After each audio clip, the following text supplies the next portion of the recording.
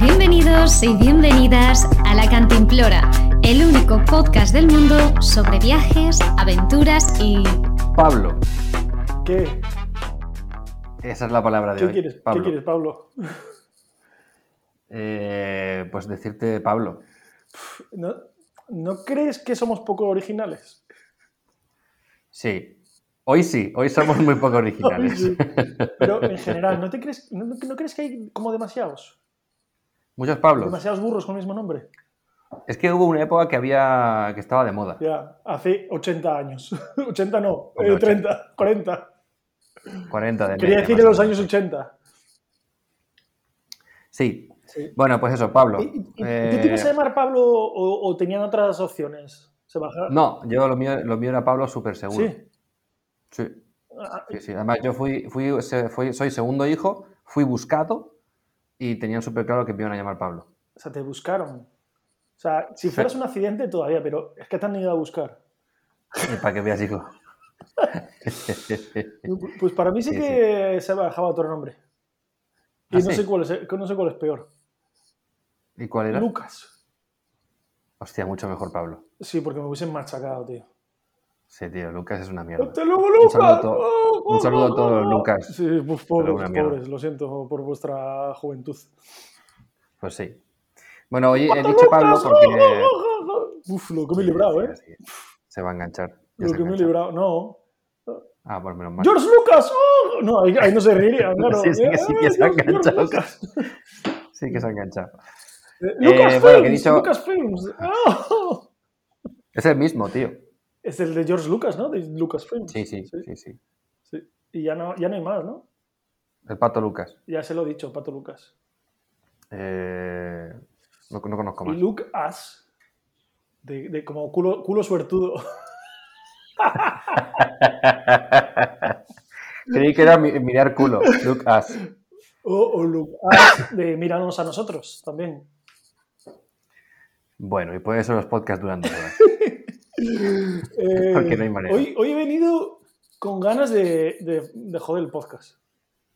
Pues no, hoy no. Sí. Hoy no, porque hoy, bueno, como estaba diciendo, la palabra ha sido Pablo porque hoy somos 3 Pablos. Hoy el invitado también se llama Pablo. Sí, sorpresa. Sí, sorpresa.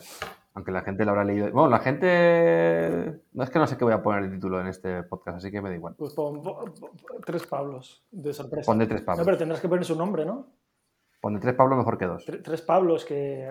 Si no lo conoce nadie. Ya, pero Da igual. por darle un poco de bombo al chaval que está empezando en esto del mundillo de los podcasts.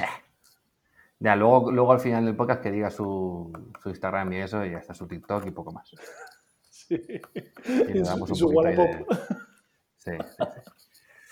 Oye, ¿sabes qué? Bueno, luego te lo digo. ¿Sí? Porque, claro, en estos momentos nadie de la gente que está en YouTube, no la gente que está escuchando el podcast, bueno, la gente del podcast también, no están viendo a nuestro invitado, pero yo sí. Ajá. Entonces, me fija en una cosa que estoy buscando en la estantería que hay atrás y no veo. Pero bueno, luego hablaremos de eso. Nada, eso es una mierda. Es que viene el programa a hacer publicidad, entonces cuenta, bueno, a ver. Bueno, Bueno. ¿y qué más nos cuentas, querido compañero? Perdona, es que no sé quién eres. ¿Quién eres tú?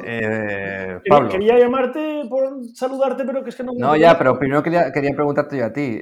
Señor Pablo... Bueno, voy a presentarte directamente, ¿no? Venga. El otro Pablo, el que sí que se ve. ¿Cómo que no el invitado. ¿Cómo que el otro? Ni el que está hablando. ¿Cómo que el otro? Tú. El otro será el otro. Tú. Bueno. No. De los Pablos de hoy, el que está en una... No sé, en un sitio con eco. El que no tiene micro. O sea, tú. Sí, tengo micro. Bueno, Pablo Viquecanine. ¿Qué pasa? Cuéntame. Bienvenido al podcast. ¿Dónde estás, tío? ¿Qué haces? ¿Qué es de tu vida? Muchas gracias. Pues, ¿qué día es hoy para ubicarme? 20 de junio. 20 de junio. Buah, estoy en los... Lunes, 20 de junio, lunes 7 de la mañana. Estoy ahora mismo en los Alpes. Sí, mira cómo estamos todos, así en manga corta, que hace un calor que... Estoy en los Alpes, bueno, muy duro por aquí, súper bonito. Hostia, igual estoy... Déjate, que igual estoy en Liechtenstein.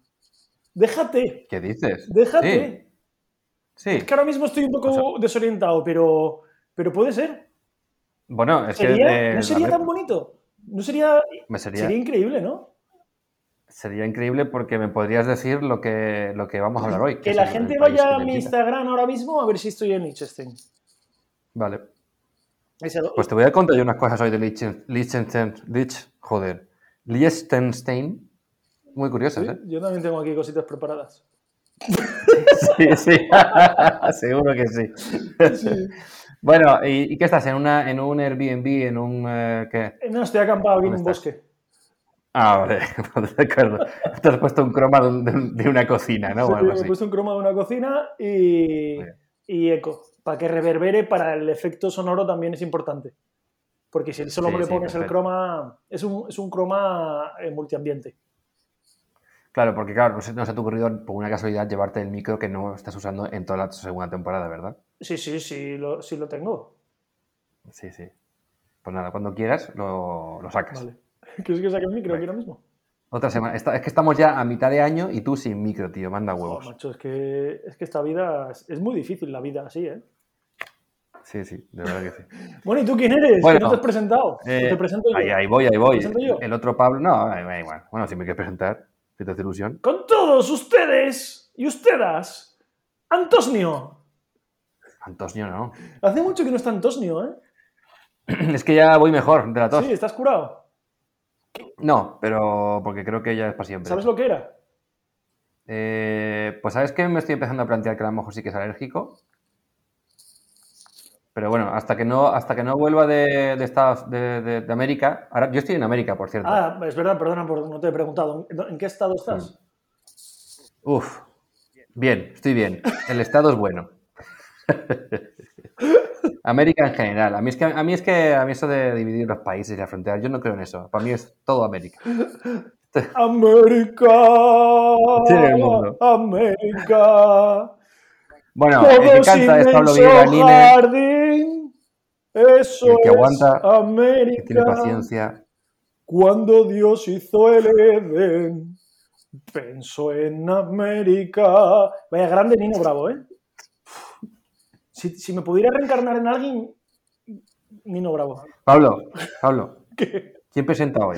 ¿Pero qué te he dicho yo? Que te calles ya, que llevamos, mira, es que lo mato. Hoy el programa. Escúchame, mira, llevamos 3 podcasts saboteados. ¿Qué 3? Que me voy a cagar en la... Como que no puedo editar yo con tantos megas ya. Ah, bueno, pero eso es cosa tuya. A callar, 9 minutos llevamos, venga.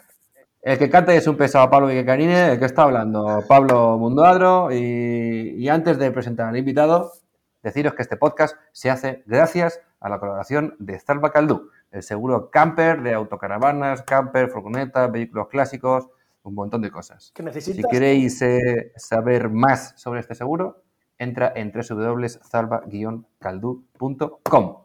Y, por cierto, si tienes una moto clásica de estas viejas, una Vespita o alguna movida de esas, está en promoción y el seguro solo cuesta 37,26 euros al año. ¡Hala! Ahí lo tienes. ¿Qué dices? ¿Solamente? ¿Qué te parece? Solamente. Me parece muy barato. Lo que te cuesta una cerveza y un pincho en Madrid. No sé. Va por ahí la cosa, más o menos. Pero 37 solamente me parece... Mira, es que me voy a comprar una moto solamente para poner el seguro porque me parece tan barato que no puedo dejar pasar esta oportunidad. Allí cómpratela en Liechtenstein. En Liechtenstein. Vale, voy a mirar a ver motillas por aquí. Motillas. Bueno, el invitado de hoy... Ah, no, espérate, yo presento a Rosalía, ¿no? Rosalía dice, hoy viene a divertirse al hormiguero, Sí. Vale, pues doy paso a Rosalía y que presente al invitado de hoy.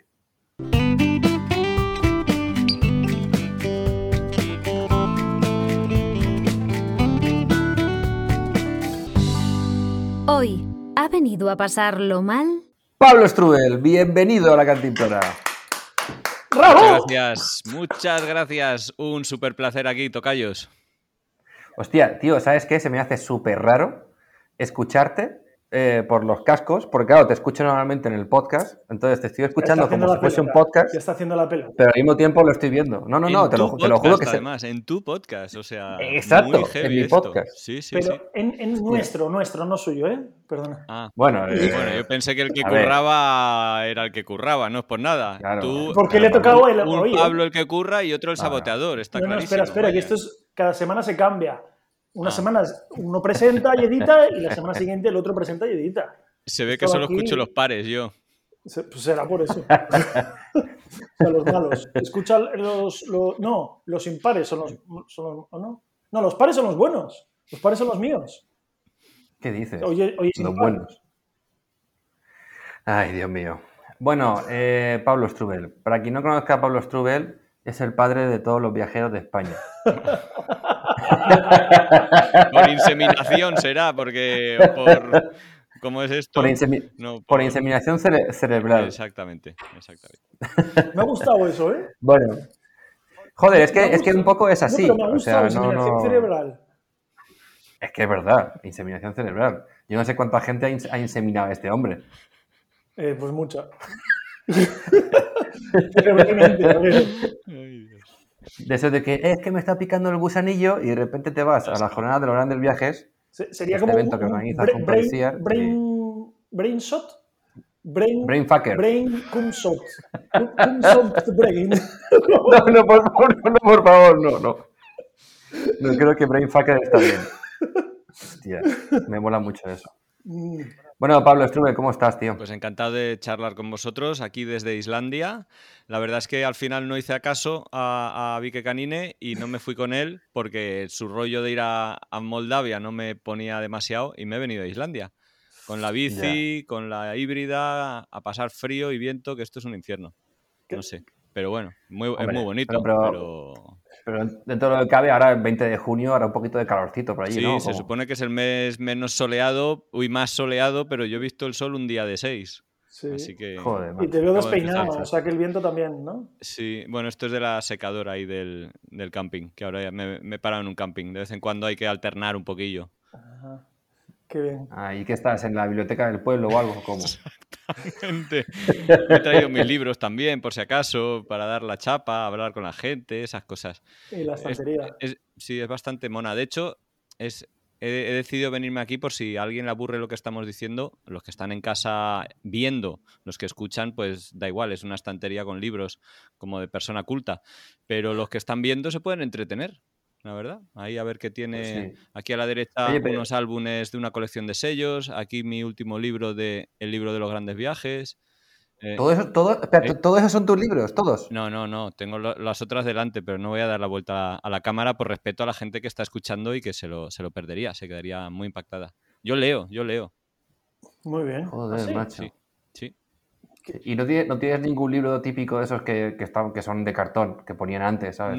No, eso los usaba el Casado también en sus retransmisiones, pero aquí es todo sin trampa ni cartón, nunca mejor dicho. Bien, Muy bien. Luego hablamos de libros.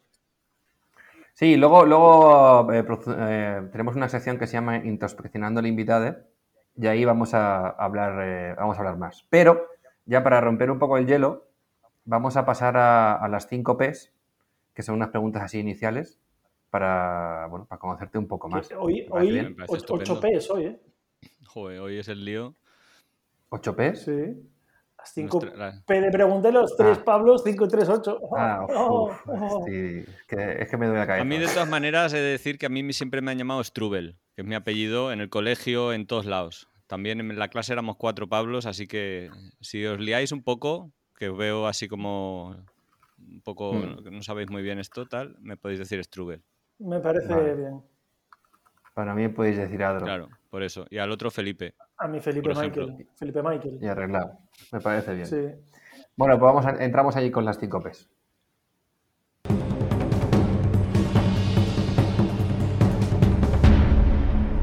Las 5P. Vale, gracias Rosalía. Vamos allá, vamos con el tema. Empezamos con la primera pregunta. ¿Cuándo has pasado más miedo en tu vida? ¿Cuándo he pasado más miedo en mi vida? Bueno, yo creo que fue un cruce de frontera. más entre Nigeria y Benín. Un cruce de frontera que al final, no sé, era como pasar de un contenedor a otro en mitad de la carretera, o sea, no era ni siquiera había instalaciones, era una frontera, había varias para cruzar entre esos dos países y elegimos pues la que menos tráfico tuviera, pues para que no hubiera mucho jaleo y pasarla rápida. Y es de esas fronteras en el que realmente no sabes muy bien lo que está pasando, si los policías que están bromeando contigo van en serio o están simplemente bromeando. Y de repente cuando pues íbamos pasando de un puesto a otro nos decían, aquí, vente para acá, vente para acá. Y entonces tú preguntas, ¿quién coño será? Porque allí pues no llevaban uniforme, estaban en chanclas, o sea, realmente pasamos por varios puestos, supongo que era inmigración, otro la policía, otro los militares, otro veterinaria, otro drogas, o sea, no recuerdo muy bien. Pero ahí hubo un momento en que a Iciar, de repente el tipo le dice, tú, siéntate aquí a mi lado, tal. Y entonces de repente es como un tío con una escopeta o con un rifle o lo que coño sea que tienen esas gentes, de repente te está tomando o está haciéndote, te está vacilando básicamente, ¿no? Y entonces ahí no sabes muy bien cómo reaccionar, la verdad. No sabes si seguirle el juego jiji jaja o imponerte un poquito, decir, oye, esto no es necesario o de qué está pasando aquí. Y fueron, bueno, un cruce, no recuerdo cuánto duró, pero fue uno de los momentos más tensos que he pasado en mi vida. No diría miedo, pero sí diría tenso. Porque sobre todo no sabes muy bien en qué puede derivar la situación. Tú eres él tiene todo el poder. Y esa era la historia, ¿no? de esta realidad o de esta situación que estaba, bueno, abusando de ello en el sentido de vamos a divertirnos un poco con estos blanquitos que pasan por aquí, ¿no?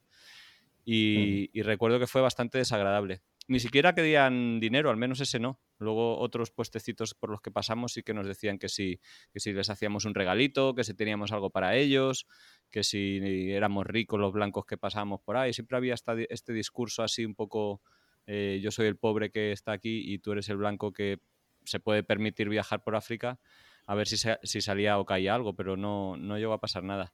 Y aquel, bueno, yo diría que es uno de los momentos más chungos. Otro que tuve un accidente, que el camión en el que íbamos volcó en Gabón y que Hostia. resulta que era un camión que iba cargado con bombonas de butano, que por suerte intuimos que estaban vacías, pero íbamos por la...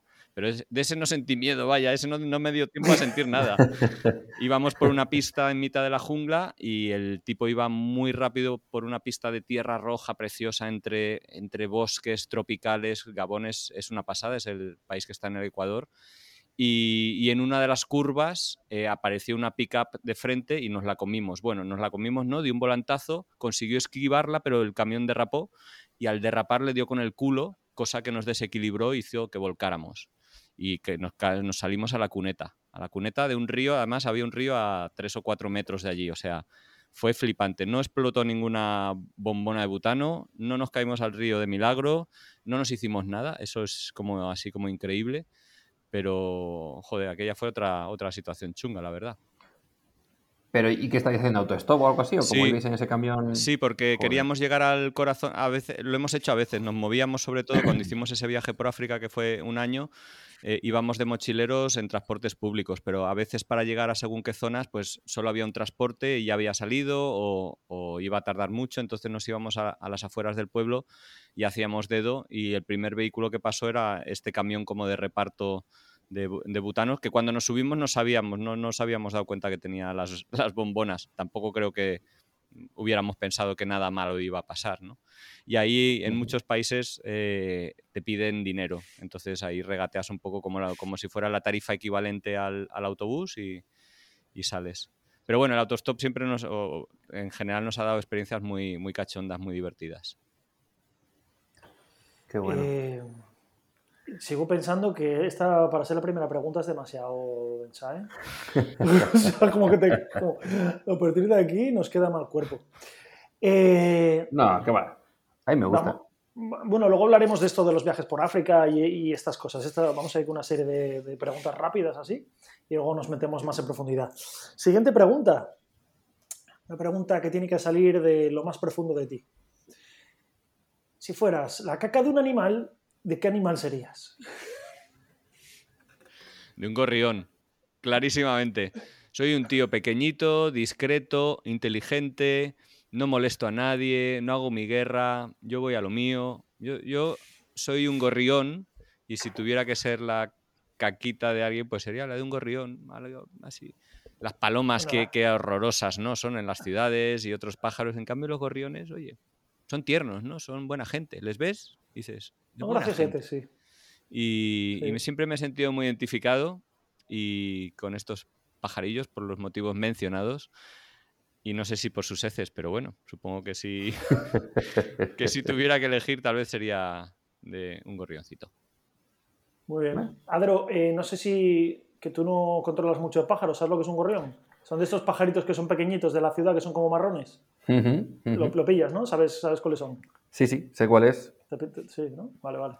Sí, Bueno, pues pues como dato, ya que estamos y no controlo nada de pájaros, el gorrión es una de las especies que en estos momentos está en declive en todo el mundo. Vaya.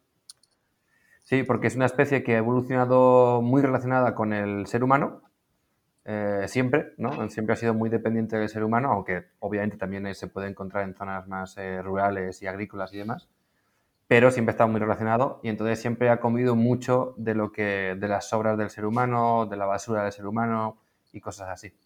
Y entonces en estos momentos hay como dos motivos principales, según los estudios que se está comprobando que por qué está disminuyendo su población. Y uno es porque las ciudades cada vez están más limpias y por lo tanto les cuesta más encontrar restos para poder comer. Y otra es que los restos que encuentran son una mierda, básicamente, y tienen muchos químicos, tienen muchas de todo. Y si a nosotros ya nos está afectando de por sí la mala comida, pues imagínate un gorrión, ¿no? Que en proporciones, a lo mejor lo que está comiendo de conservantes y de movidas, pues es mucho mayor. Entonces, pues también muchos gorrioncillos, los pobres, Pobrecillos. van al hoyo. Yo también estoy en Eh, declive, que lo sepas. Lo mío ya es una cuesta abajo inexorable. Ya 46 no, palos y ya... ya... no. También por lo mismo, ¿no? Porque estará todo muy limpio. ¿O qué? También, también, exactamente. Mi entorno está cambiando y ya no hay sitio para mí. El tema que hablas de gorriones, yo también he escuchado que también están en declive o que están disminuyendo el número porque no encuentran sitios para vivir en las ciudades, porque ahora las casas están hechas de tal forma que no pueden anidar como anidaban antes en las Sí. casas, pues en los tejados y en esos sitios. Sí, lo que pasa es que eso pasa con varias especies, como por ejemplo los aviones comunes o las golondrinas, Los aviones vencejos. comunes. Sí, es como muy parecido a la golondrina, pero más pequeñito. Este chico, de Avión verdad, común se llama. este está muy fuera, ¿eh? Está Muy fuera de... Avión común, de verdad. Sí, Joder. se llama así, tío. Suerte que sabe mucho de otras cosas que no sé cuáles son, porque... Yo de pájaros porque es de lo que pájaros se menos ve sé que en el nada. mundo. De De lo que perretes, menos, sabe de pregunten perretes. algo de lo que menos sepa, pájaros. Pues mira, yo de lo que más, posiblemente. Pues mira qué buen equipo hacemos, choca. Ahí, perdón, no sabía dónde estaba la cámara. Bueno, vamos allá, siguiente pregunta. ¿Qué es lo último que has robado? Ah, una botella el otro día. El otro día tuve la suerte de ir al Masters de tenis en Madrid, que me han invitado. Fui a la final, una de las peores finales que he visto en mi vida. En 1 hora se acabó el partido. Y a la salida. Vaya, para una vez que te invitan. Sí. Y a la salida, en la zona de la entrada. Estaban obligando a la gente que entraba con sus botellas metálicas o de plástico rígido a dejarlas allí. Y entonces salí de los últimos, porque me quedé hasta que nos echaron prácticamente, y vi que había un montón de botellas allí. Así que agarré un par de botellas. Yo no, las que me gustaban, vaya, no sé si era robar o reutilizar algo que ya la gente se había olvidado y que no iban a utilizar, pero allí agarré 2 que no sé si me disculpe la persona que la esté buscando todavía, pero que le hago un bizum para que se compre otra. Bueno, pues nada, ya sabéis, escribirle a Pablo Strubell, @PabloStrubell, ahí le metéis caña. Pero no dejaban meter botellas, ¿por qué motivo? Porque tienen miedo de que se la lances a un tenista. Entonces, si como los aeropuertos, si la compras dentro no hay problema. La misma botella, bueno, hay botellas de plástico de esas más blandas y papel y vasos de plástico. Pero hay uno que llevaba, pues como yo llevo, ¿no? La botellita de metal reciclable, pues reutilizable, vaya, pues me la obligaron ahí a dejar. Agarré la mía y agarré otras 2. Joder. Y dijiste que vine con mucha sed, me llevo todas mis botellas. Para la familia. Oye, un recuerdo de la mutua, del Open que fue una birria. Mira. Y que supongo que te invitaron por ser, claro, por un personaje súper reconocido, famoso, ¿no? En el mundo. Sí, evidentemente. Nunca había estado en un palco, fue estupendo. La verdad es que es en la parte de arriba del todo, éramos los que peor veíamos. Pero tenía una salita con aire acondicionado y tenían barra libre de refrescos y cerveza sin y quesitos y cosas de picoteo así, jamoncillo que no probé y tal, pero sí, estuvo muy guay. Claro, es que allí se va eso, ¿no? A ver el tenis, allí se va a comer y beber. Supongo, ¿eh? Por eso está arriba del Luego todo. nos dimos a codazos ahí para rebanar el catering. ¿Qué estabas, con Almeida o con quién No estabas? jodas, hombre, por Dios. Es que si me hubieran invitado por ese lado, no hubiera ido. No, por una marca comercial, que es un amigo de un amigo y que consiguió las entradas. Y se iba a quedar vacía y sabía que me gustaba el tenis. Así que, Luis, te doy muchas gracias por invitarme. Gracias, Luis. Un saludo a Luis. Un saludo, Luis, sé fuerte. Puedo saludar, ¿no? Sí, claro. Este es tu espacio, amigo, tú no te preocupes. Sí. Muy bien. Siguiente pregunta, querido amigo Strubell. ¿Cuándo ha sido la última vez que has mandado una foto desnudo? Hostia, no lo he hecho nunca, tío. Pero qué degenerados tenéis aquí en el programa para hacer esas preguntas. ¿Cómo que nunca? No lo he hecho nunca. Serás el primero, ¿eh? Te voy a poner en la lista de honorables. Soy un tío aburrido, está claro. O sea... Pues ya estás tardando. Mándale una foto a Adro ahora mismo. Sí. Una foto del culo. Clarísimamente. Venga. Ahí Ciar, mi novia, que bueno, ya me tiene muy conocida, la verdad, pero... Pero ahora que estés fuera, que estés sin veros unos meses... Claro. Una foto pene... Sí. Le puedes decir, mira qué culito se me está poniendo aquí en Islandia con la bici. O dices, mira qué frío hace, Y haces una foto. Bueno, os veo que esto que está muy desarrollado este tema, ¿no? Sí. Sí, claro, hombre. Joder. Somos profesionales del sector, ¿qué te has creído? Yo es que qué naif soy, hombre. De hecho, no he robado, así he cogido prestado unas botellas, o sea, no. Bueno, no has robado, perdona. Bueno, estaban ahí abandonadas. Perdona, eso es robar, Eso es lo que era como... Podías haber cogido uno y cogiste 2, tío, o sea... Sí, ¿cómo se llama? Lo de que coges comida de lo que tiran los supermercados, pues esto era parecido. No es robar. Dumpster en el fondo, eso. ¿Cómo es? Dumpster... Sí. Esto lo sabe Sergio. Dipper divin. Sí, algo así, dip no sé qué. Algo así. Sí, bucear en la basura, algo que se llama. Swimming in trash. Trashing. Trashing, diving. Ah, diving, trashing. Sí. Garbage diving. Garbage diving. Sí. No, tampoco es esa. ¿Qué es eso? Diving garbage. Pero bueno. No. Ah, esa igual sí. Bueno, vamos con la última pregunta. Venga. Que más que pregunta es, bueno, no sé, algo. No sé cómo decirlo. ¿Es una pregunta? Sí, es una pregunta, sí, realmente.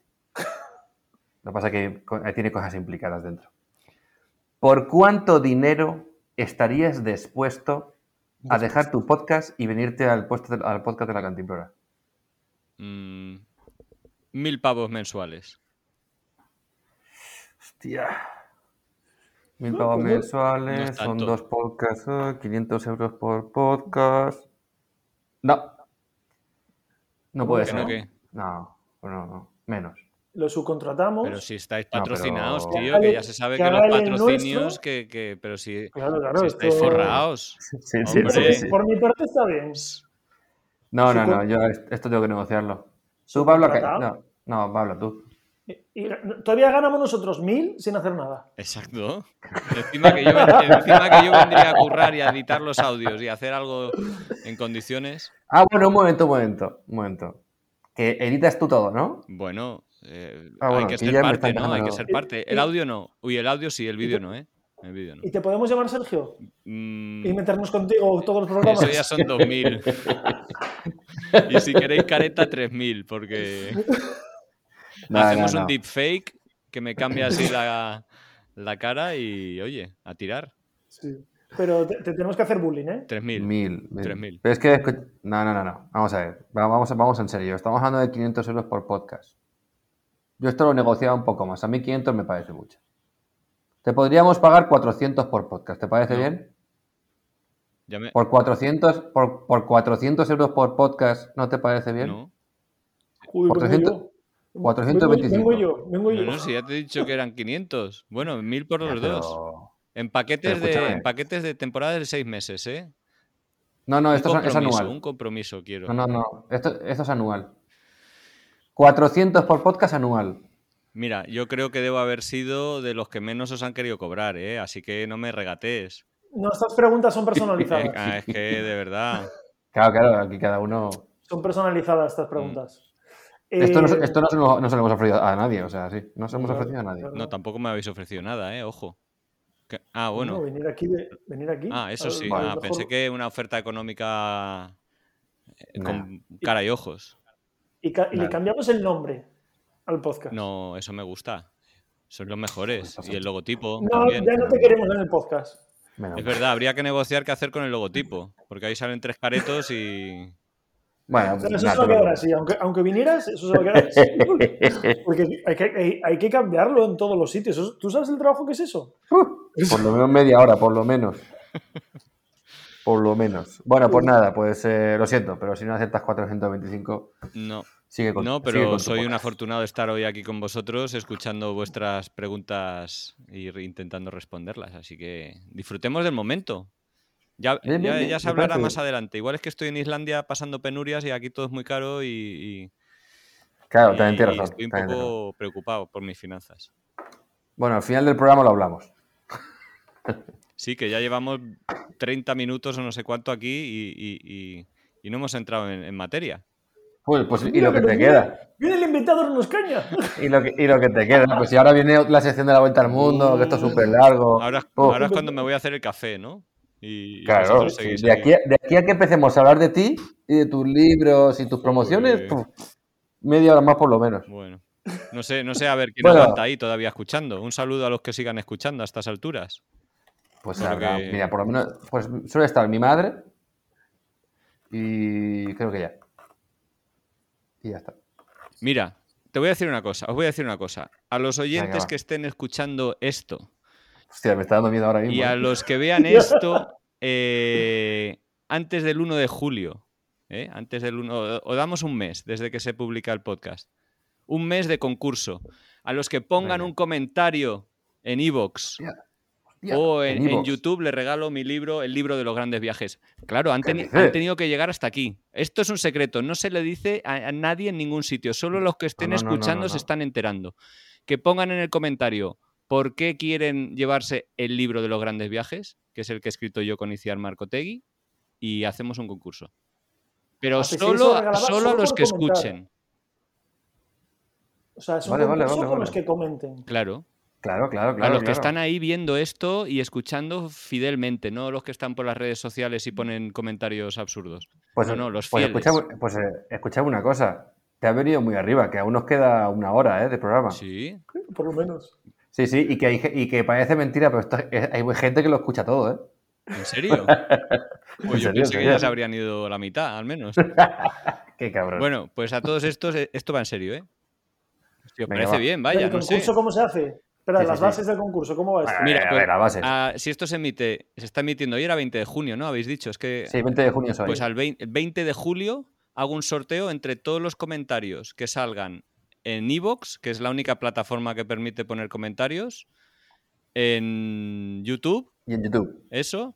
Y cuando pongáis en el Instagram también también cuenta. O sea, se puede poner comentarios en todas las redes. Venga, vale. ¿Y el sorteo dónde lo dices? Lo hago yo con un sorteados de eso. En su cuenta, lo hace él. Bueno, lo hago yo y digo que he salido en este podcast, que es maravilloso, y quién se lleva el libro.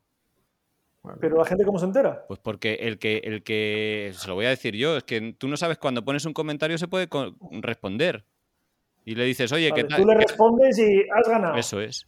Bueno, y lo Vale, pongo ya en mi está. podcast, en un gran viaje, y yo también haré una entrada diciendo, mira, en el podcast de la Cantimplora fui el invitado el otro día y fulanito se lleva el libro. Tiene que estar en Joder, muy España, bien. eso sí, vale Península y Mira, Baleares, pero mira, me parece bien, una cosa guay, que digas el ganador en tu podcast. vale, muy bien. Porque así la gente también va, se lo tiene que currar aún más. Sí, pero el asunto es que yo creo que me voy a tomar una pausa este verano de podcast, porque estoy reventado. Bueno, es que va a haber 20 de julio, Claro. agosto está ahí, pues en septiembre ya hablaremos. No, pero la gente lo ¿me querrá leer apetece? en verano, este libro. Este es un libro de verano, de siestecita, de disfrutar y soñar. Sí. Pues Una, tú una mismo, tío. cosilla, Andro, Mm. ya sé que mandas tú hoy, pero ¿Qué? ¿que no te apetece ir a dar la vuelta al mundo? Sí, pero es que el invitado está aquí, ¿sabes? Joder. Con el rollo de su promoción, Qué el cabrón. susto, pensé que me iba a decir, ¿no crees que esto es publicidad encubierta y que le vamos a tener que cobrar a Pablo por esto? Y yo pensé que ibas a decir eso, ¿eh? Joder, qué susto. 500 No, euros, no eso te me preocupes. luego lo hacemos, publicidad encubierta. Vale. Luego te pasamos el vídeo y lo editas tú todo y arreglado. Sí, hombre. Bueno, vamos a la vuelta al mundo. Vámonos.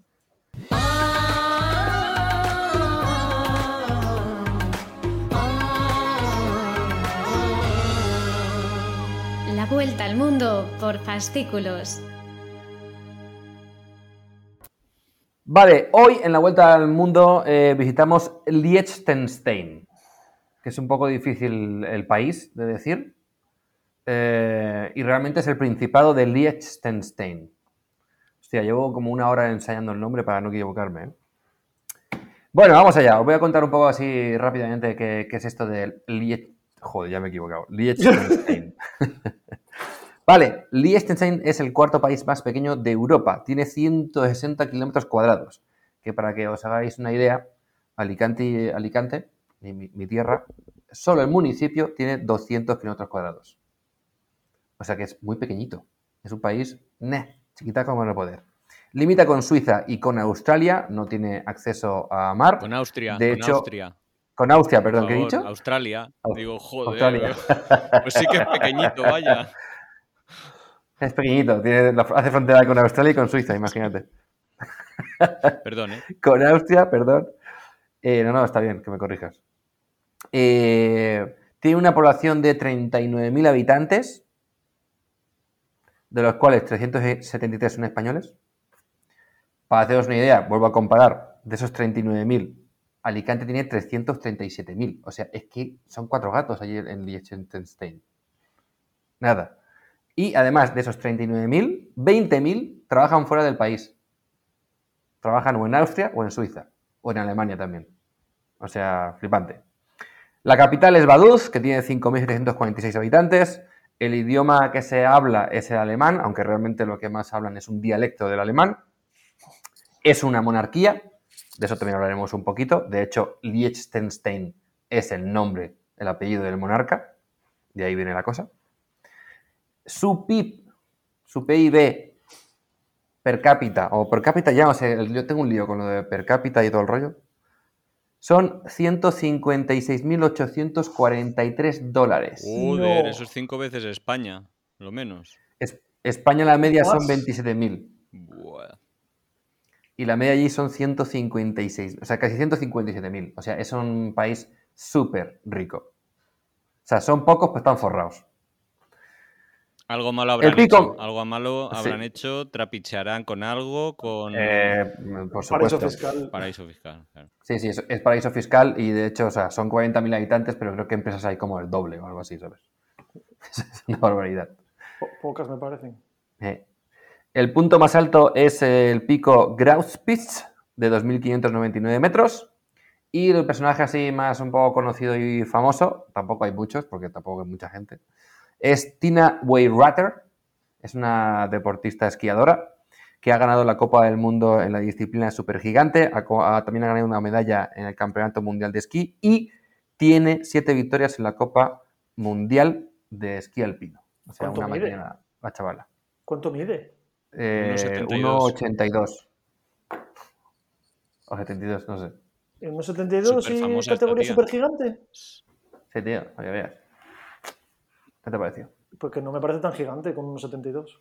No, el slalom es gigante. Es que no se entera, este no sabe de deporte, de No sé, esquí. no, este no sabe. Yo tampoco, pero De verdad. es la modalidad.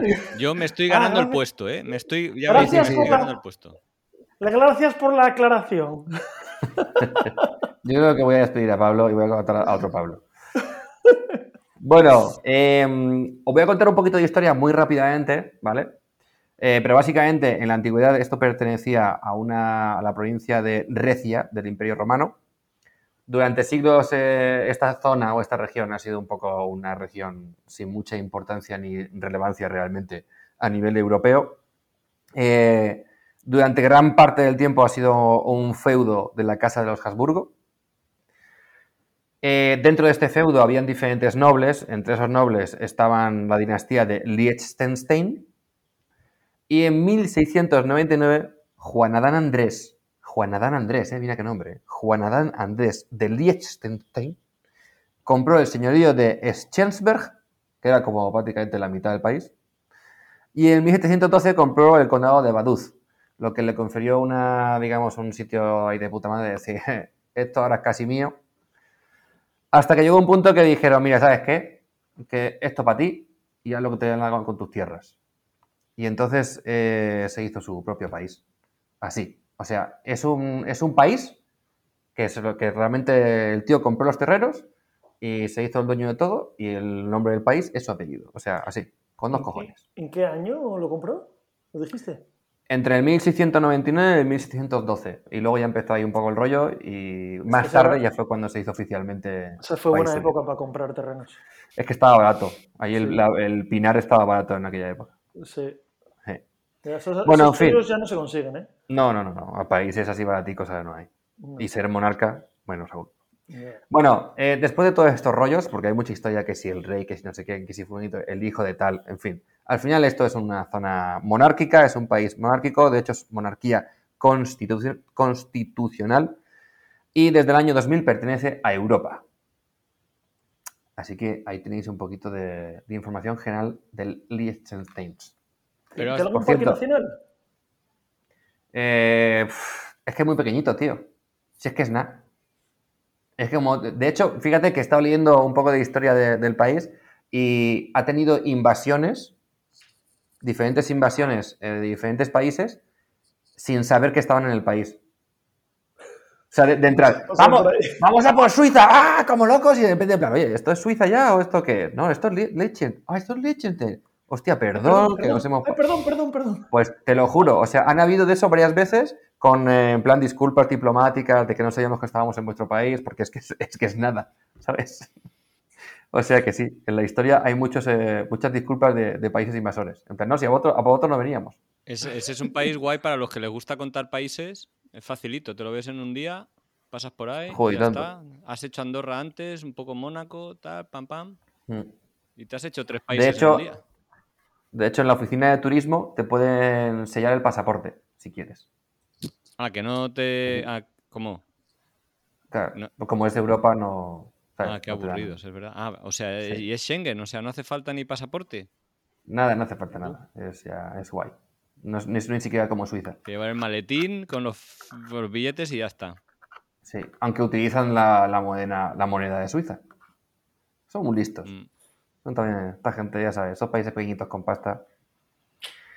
Bueno, pues básicamente esto es un poco la información general del país. Ahora vamos a pasar a las preguntas de verdadero y falso. ¿Tú conoces este país? ¿Has viajado a este país, Pablo? Nada. Strubell. No. Ni sé de exactamente dónde está en el mapa. La verdad es que... Pues bueno, ya te lo he dicho, entre Suiza y Australia. Sí, pero... Por eso que me cuesta ubicarlo a veces un poco. Ya, más o menos. Entre Suiza y Australia, por ahí está. más o menos. Bueno, pues eso, vamos a pasar a la sección de verdadero y falso de este país. Hoy es más rápido este país porque es que no tiene mucha cosa que contar, la verdad.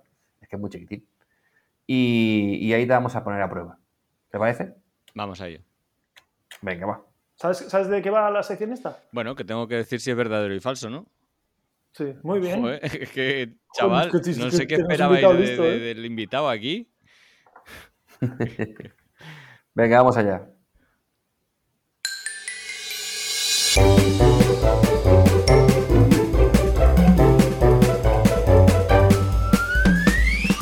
¿Verdadero o falso? Vale, vamos allá.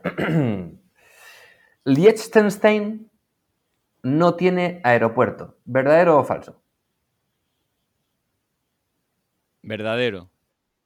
Esto llega, tienes que ir a Suiza, a Zúrich, que te coges el tren. Tal cual, ¡Toma efectivamente. Sí, señor. ya! Buah, esta no me la esperaba. Tienes que ir a Zúrich porque no tienen aeropuerto, pero es tan chiquitico que es que claro, si hacen un aeropuerto, ¿qué hacen? Se carga medio país. No hay aeropuerto, tienes que ir a Zúrich y de ahí efectivamente acercarte al O país. te viene a buscar tu chofer, vaya, que para el caso yo creo que es más realista que lo de cogerse el autobús. Sí, totalmente. Si es de allí, desde luego. ¿Visto el plan? Venga, vamos. En el noroeste de Liechtenstein existe una zona despoblada del tamaño de un par de campos de fútbol. Lo llaman la Liechtenstein vaciada. ¿Verdadero o falso?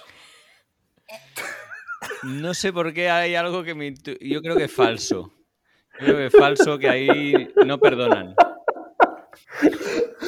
Correcto, es falso. Es que el Lo has avispado, tío listo. el metro cuadrado está muy caro. Ahí como para dejarlo que se vacíe solo, además. Me ha encantado lo de la Liechtenstein vaciada, tío. Hostia. 2 campos de fútbol. Ay, qué tonto que es, de verdad. Ay, joder. Bueno, seguimos. Venga, 2 de 2, ¿eh? Ay, sí. En el cumpleaños del rey, los reyes abren el castillo de Vaduz, que es su residencia donde viven, para que el pueblo llano pueda visitar su casa y les invitan a los visitantes a té y pastas. Yo creo que, ¿Verdadero o yo falso? creo que es verdad. Eso tiene que ser verdad.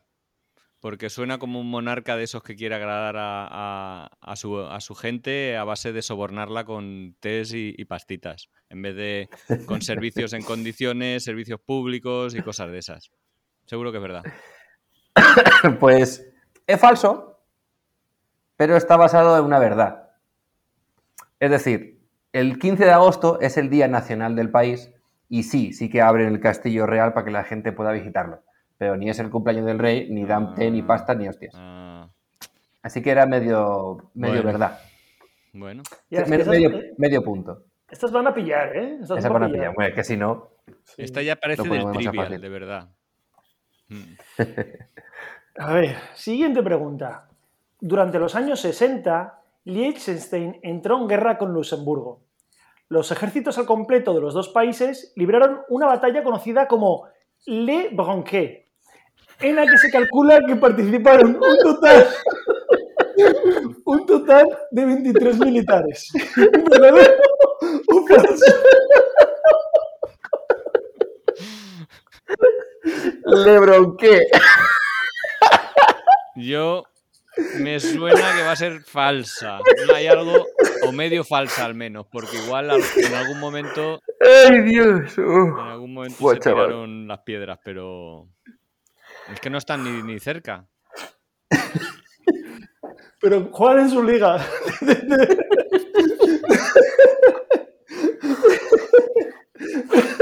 Le bronqué. De los pequeños países. Chaval. Bueno, es falsa. Es falsa por varios motivos. El primero es que Liechtenstein es el primer país sin ejército. En el año 1868, Liechtenstein renunció a su ejército y tenían menos de un centenar de soldados realmente por aquel entonces. Y pues se convierte en el primer estado pacifista, entre comillas, porque en verdad... Es igual que, no, a ver... no lo han dicho por eso, lo han dicho porque, mira... Es que un ejército de 100 tíos, o sea, te invadimos, pero ya, chaval. Menos de 100. Fíjate, qué locura. En fin, bueno, aportando un poco de información a esto que ha dicho Pablo, va mi siguiente pregunta. En su último conflicto, antes de que se quedaran sin ejército, en el 1866, fueron 80 soldados, no murió ninguno y volvieron 81. ¿Verdadero o falso? Hombre, yo también me querría ir ahí a Liechtenstein a vivir, formar parte de ese Hay ejército. camuflaje. Tú imagínate cuánto les tienen que pagar a esa peña. Si solo hay 80, 81, verdadero. Ay. Verdadero, muy bien, sí, señor. Bueno, el último imperio, o sea, la última batalla en la que participó Liechtenstein con su ejército fue en el conflicto de las 7 semanas que fue entre el imperio austrohúngaro y el reino de Prusia. Efectivamente, el país apoyó con 80 soldados en la batalla de Königsgrad. Prusia ganó la guerra, con lo que, bueno, pues por suerte, Liechtenstein no tuvo ninguna pérdida de los 80 soldados, pero efectivamente volvieron 81. Y es que, al parecer, hay dos teorías, porque aún no se ha contestado muy bien la información. Esta persona que vino fue un desertor italiano que buscaba una nueva vida lejos de su país y se unió al ejército. Y la otra teoría es que fue un soldado austriaco que decidió jurar lealtad a Liechtenstein y dijo, yo me voy con ellos, que esta gente es más tranquila. Lo que pasa es que, claro, como inversión no le funcionó muy bien porque 2 años después se quitaron el ejército, así que... Se quedó paro Que al luego. revés, jubilado, de puta madre. O sea, se unió Bueno, al es verdad, ejército tienes y razón. jubilado ya para el resto de su vida. El tío Sí, se lo pero montó jubilado, súper bien. Menudo braguetazo pegó el Sí. colega. Pues sí. Ay. En fin. Bueno, por cierto, no tiene ejército, pero como información adicional, según la propia Constitución, dice que cualquier persona menor de 60 años puede portar armas en caso de emergencia. Así que ya lo sabes. A saber que es una Muy bien. emergencia. Pues yo qué sé, pues algo como lo de Ucrania, entiendo yo, no lo sé. Alguna mierda así. Pero 20.000 personas, no sé. Ya, bueno, pero... La fruta lichi, ¿conocéis el lichi? Uh-huh. La fruta lichi, originaria de China, fue introducida en Europa a finales del siglo XVII y el rey de Liechtenstein... El rey de Liechtenstein se enamoró profundamente de ella, le puso su nombre y le añadió al escudo del país. ¿Verdadero o falso? No sé, tengo mis dudas, ¿eh? Porque es verdad que en el escudo sale ahí algo que parece un Liechtenstein, claro, pero yo creo que es falso. Creo. Es tan falsa que no la tengo ni escrita. Porque me lo he inventado sobre la marcha. Joder. Oye, un respeto por los invitados, ¿no? Es que ni siquiera curráis unas preguntas ahí de nivel, como que te hagan dudar Pues, de pues verdad. espérate a la siguiente. Ay. Bueno, En yo fin, me dejo bueno, llevar. vamos con mi última. Joder, es que me cuesta decirlo. Liechtenstein es el mayor exportador mundial de dentaduras postizas. Yo creo que es falso. Si es que no tienen industria, si la mitad del pueblo del país se va a trabajar fuera, decías. No tienen... Yo creo que no. Pues esto es verdadero. ¡Vuala! Así es, son ¿Y fabricantes de dentaduras postizas y de dientes postizos. El mayor del mundo. Son unos máquinas. ¿El mayor del mundo? Flipa, nada más que Pero hacen dientes allí. ¿Están todos ahí fabricando dientes? No, de los 20.000 que trabajan fuera, pues los otros 19.000 que quedan Alguno están habrá. ahí con los dientes. Debe ser una máquina de todas maneras, ¿eh? Seguramente. Joder. Hostia. Datito, ¿eh? Joder. Ese es de los de presumir en una noche que estás de ligue por ahí. A que no sabes Sí, que sí. Liechtenstein... Sí. Bueno, eso funciona. Sí. Se ve que estoy fuera del mercado, últimamente. En los últimos 14 años, básicamente. Sí, básicamente. Sí. Es que no tengo más. No tiene más. Bueno, vamos, confiésate, di la verdad. Digo, vale. El apellido Strubell tiene origen de Liechtenstein.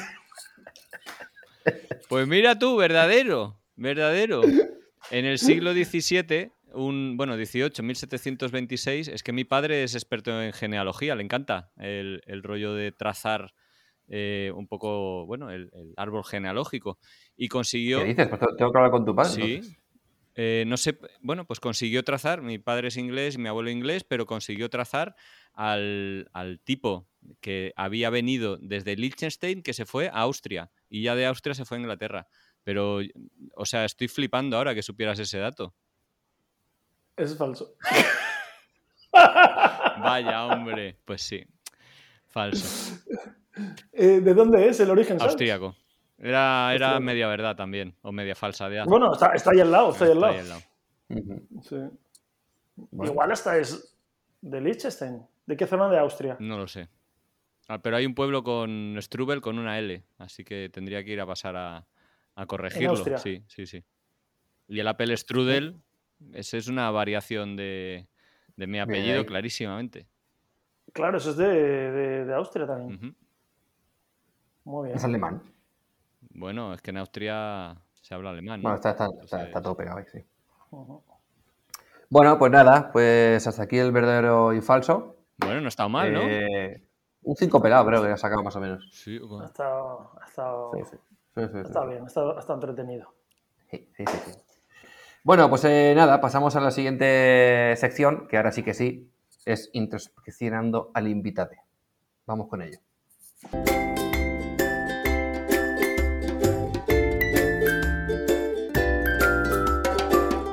Introspeccionando al invitade.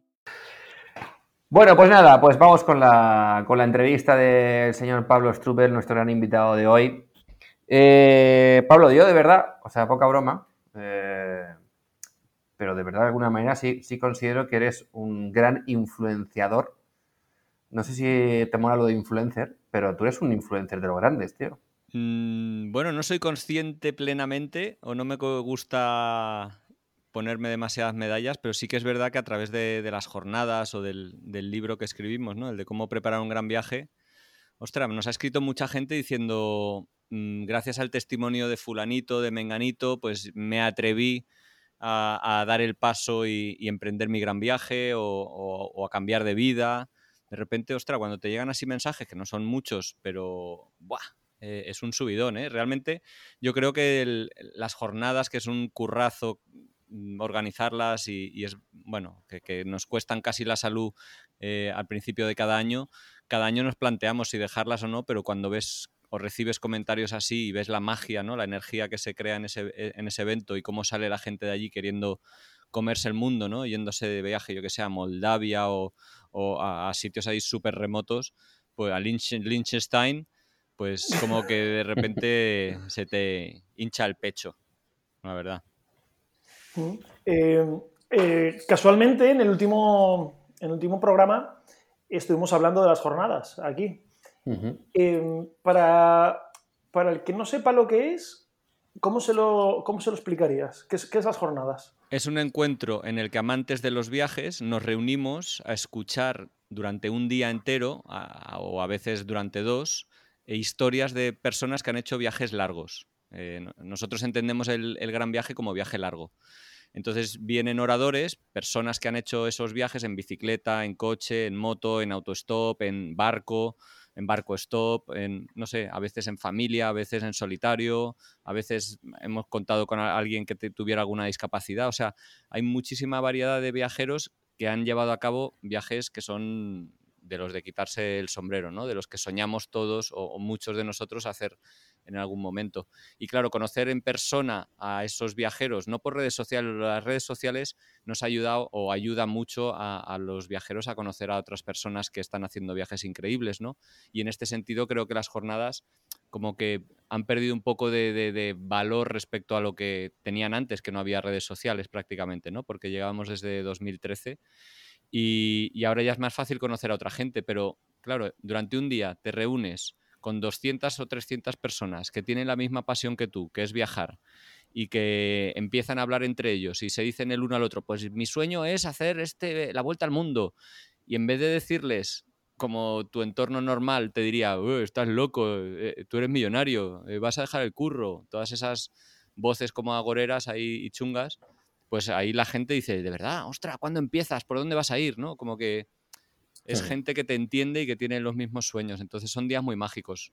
Este último año hemos hecho Madrid y Barcelona y algún año nos hemos animado a hacer también Bilbao o Sevilla.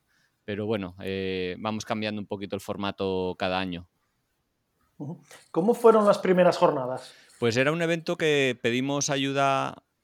Surgieron a raíz de un libro que se llama Cómo preparar un gran viaje, en el que participaron personas que habían hecho grandes viajes revisando los capítulos de viajar en bici, de viajar en moto, de viajar en autostop, que estaban mencionados en ese libro.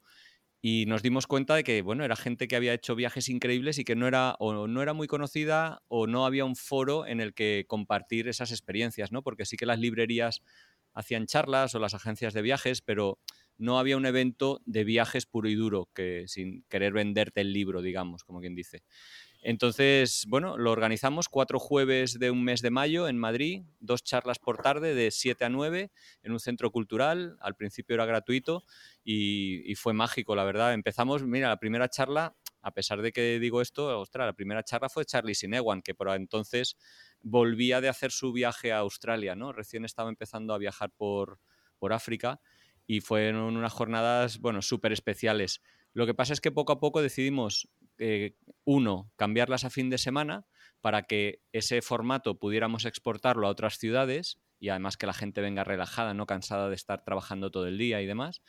Y 2, pues para cobrarme una entrada también, porque al final tenemos patrocinadores, pero eso no llegaba más que para cubrir el coste del evento y al final se fue convirtiendo en un trabajo serio de varios meses y nos parecía correcto que la gente pagara como paga por ir al teatro, al cine o a cualquier evento cultural, ¿no? Al final eso es... Y barato me parece. Sí, sí, pero también queremos que sea un evento popular, que nadie deje de venir por una restricción presupuestaria. Esa es la verdad.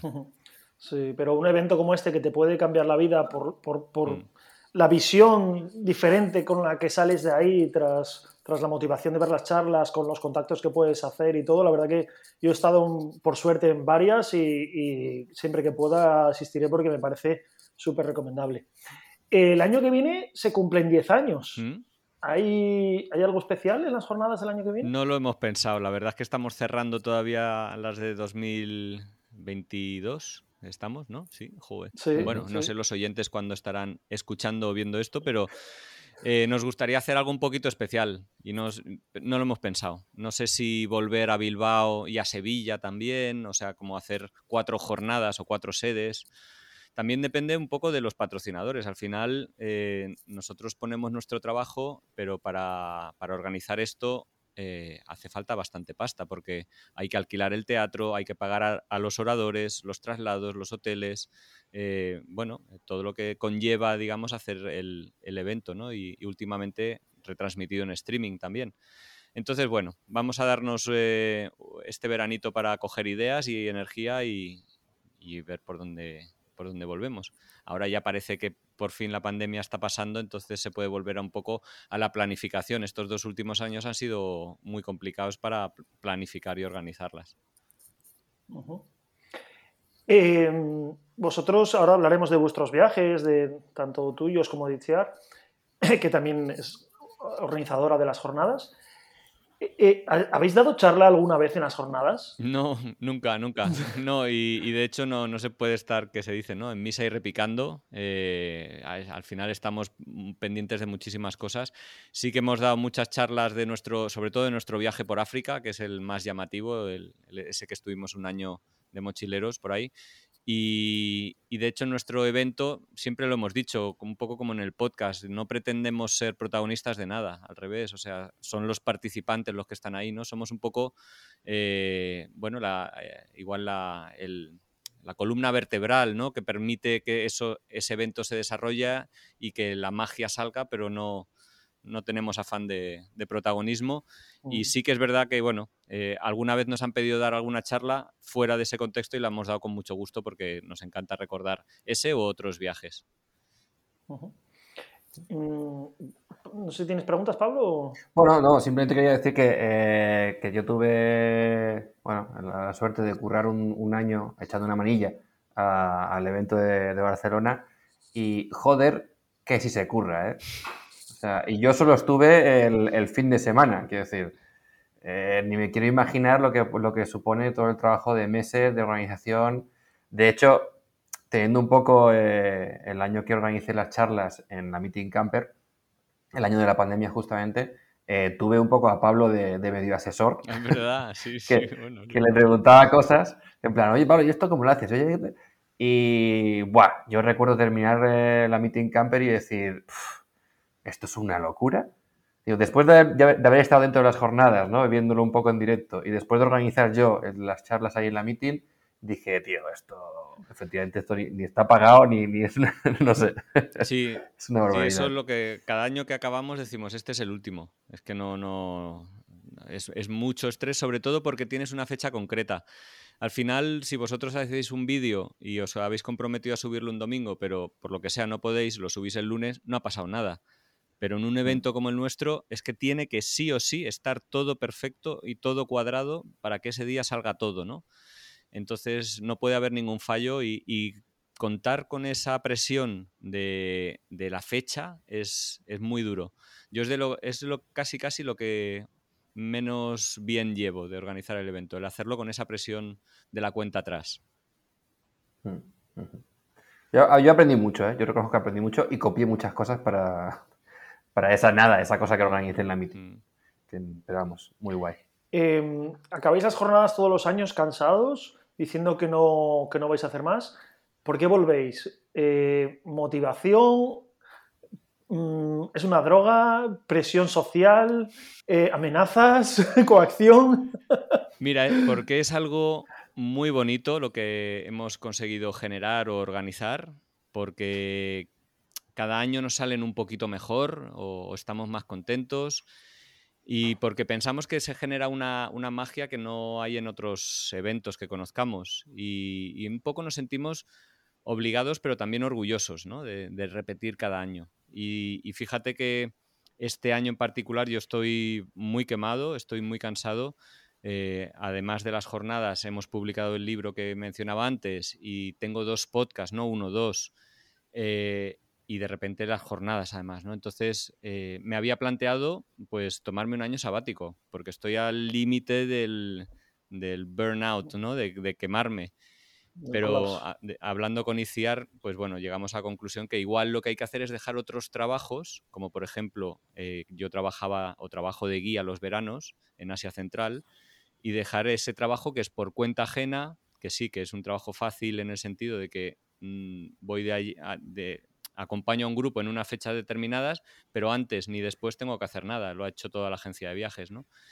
Pero he pensado, mira, voy a cogerme este año de vacaciones de verdad, de disfrutar otra vez del verano, no trabajar más, que económicamente he podido ahorrar, entonces, digamos, seguir con los proyectos que son más nuestros. Igual un poco la idea a futuro es intentar sumar gente al equipo, delegar más tareas, pero al final lo que sucede es que no ganamos tanto dinero como para poder contratar a alguien a tiempo completo y al final se nos iría a nuestro beneficio, ¿no? Entonces estamos en un equilibrio ahí un poco complicado. Pero bueno, volvemos un poco por todas las razones que has dicho y la presión social es importante también. Vale, gracias de parte de la otra parte, gracias por seguir con las jornadas, porque como decíamos antes, es un evento que motiva a seguir viajando y ayuda a conocer a otra gente. Y en línea un poco con esto va el libro que habéis publicado ahora hace muy poco, Conocer a otra gente que viaja de maneras diferentes y motivar. ¿Nos hablas un poco del libro? ¡Tachán! Sí, es que estoy súper contento. Estamos felices. El libro de los grandes viajes se llama y lo ha editado la editorial Geoplaneta. De hecho, surge a raíz de las jornadas, porque uno de los patrocinadores que tenemos es Lonely Planet y Lonely Planet en España pertenece a Planeta, al grupo Planeta, y vinieron a las jornadas pues para ver si les iba a interesar entrar a formar parte como patrocinador en 2018. No solo entraron a formar parte como patrocinadores, sino que la editora que estaba allí salió flipada y dijo, de esto hay que hacer un libro, o sea, esta energía, esta ilusión, estas historias, hay que recogerlas en un libro. Y no es que nos hiciéramos de rogar, pero nos costó mucho encontrar el tiempo. Habíamos calculado que estaríamos 6 meses trabajando a tiempo completo en el libro, al final fueron 7 y fue justo antes de la pandemia. Entonces llegó la pandemia, no pudimos hacer las jornadas, pero a cambio acabamos el libro, los textos. Lo que sucede es que luego, bueno, pues ha salido ahora muy recientemente, en abril de 2022, porque ha habido la pandemia de por medio que ha hecho que se haya retrasado todo, la publicación, la maquetación, la edición y bueno, ha valido mucho la pena, ha quedado precioso, pero ha sido más trabajo también del que pensábamos, porque a veces tú escribes un libro y dices, bueno, es Planeta, se lo doy y ya lo van a hacer todo bien y como yo lo tengo en mente, ¿no? Pero no, porque ese libro pertenece a un catálogo y ha habido que tomar muchas decisiones en cuanto al diseño y al enfoque y hemos currado un montón, pero estamos felices. Y al final lo que hacemos en ese libro es contar historias de personas que han hecho viajes largos, como en las jornadas, y pretendemos que haya todo el abanico que hay en las jornadas. Lo hemos clasificado por transportes elegidos, ¿no? Bici, coche, moto, autostop, barco y otros raros como el kayak o una patineta, pero esos son los rarillos. Y contamos las historias de eso, de las personas un poco con la misma finalidad, de que la gente vea o se vea reflejada en alguna de esas historias y diga, ostras, si esta persona lo ha hecho, que es mi vecina o tenía mis mismas condiciones, pues ¿por qué no voy a hacerlo yo también, ¿no? Claro, me parece una herramienta muy buena para motivar, pero también para alguien que no sepa cómo viajar o que no haya viajado, que sepa dónde puede encajar, porque tienes todo el abanico de posibilidades y decir, ostras, pues yo quiero hacerlo así, como lo ha hecho este. Son ¿cuántos? 140, ¿cuántos son? 31. 131 historias, 131 personas o grupos, a veces son familias, parejas, lo que sea, y me parece un libro... ¿cómo era? ¿El libro de los grandes viajes se llama? Sí, 131 historias inspiradoras. El libro de los grandes viajes. Me parece un regalo brutal para a cualquier persona regalar, toma un libro, pues pum, el libro de los grandes viajes. Me parece un libro precioso para regalar y para tener uno mismo también. Bueno, muchas para gracias. Sí, yo creo que es un libro que gusta, o sea, o que gustará a todos los que nos gusta viajar, no necesariamente a los que estén planteándose hacer un viaje largo, ¿no? Porque al final contamos las historias, hay algunas que las contamos en 8 folios o 8 páginas más largas, con un mapa, con más fotos, hay otras que las contamos en 2 páginas y hay otras más breves todavía para ilustrar que hay viajes o que se han hecho viajes increíbles, ¿no? También reseñamos viajes antiguos que fueron hechos en los años 60, como el de Manu Leguineche, la vuelta al mundo que dio él, el periodista español, en los años 60, o ahora no me recuerdo su nombre, pero uno que se fue hacia África, hacia el Sáhara, en un tractor y cruzó toda España y todo Marruecos en un tractor, se fue de viaje. En tractor. Sí. O hay un gran viaje de varios meses hechos en windsurf, ¿no? Entonces dices, hostia, si esta gente está haciendo estos viajes, ¿cómo no voy a poder hacer yo mi viajecito en bicicleta o en moto o no sé qué, ¿no? Y hemos intentado que haya gente más famosa y más conocida, alguna de las cuales está en este podcast, como tú, querido Pablo Viquecanine, y otros más desconocidos también. Bueno, porque si al final hablamos de los famosos, la gente va a pensar, va, ya le conozco, ¿qué voy a aprender de ellos, ¿no? Y hay historias muy, bueno, emocionantes, tiernas, evocadoras, no sé, muy guay. Sí, un libro muy guay.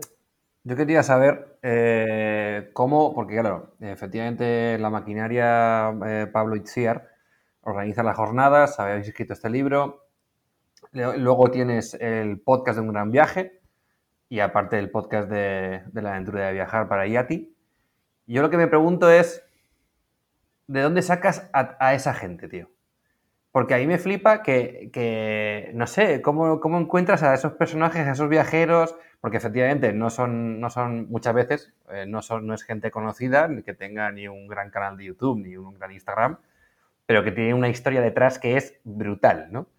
Entonces, no sé, recuerdo, por ejemplo, no recuerdo el nombre, pero leí su libro, el chico este que viajaba con una sandía. Ah, Dan Lande, sí. Sí, por ejemplo. No sé, historias muy curiosas que digo, joder, ¿cómo hace Pablo para sacar a toda esta gente? Pues Mira, sinceramente tenemos un Excel en el que somos unos chicos muy ordenaditos, tanto Iciar como yo, y tenemos un Excel en el que cada vez que escuchamos que alguien se ha ido a hacer un viaje o ha vuelto de un viaje o está en mitad de un viaje, lo apuntamos ahí.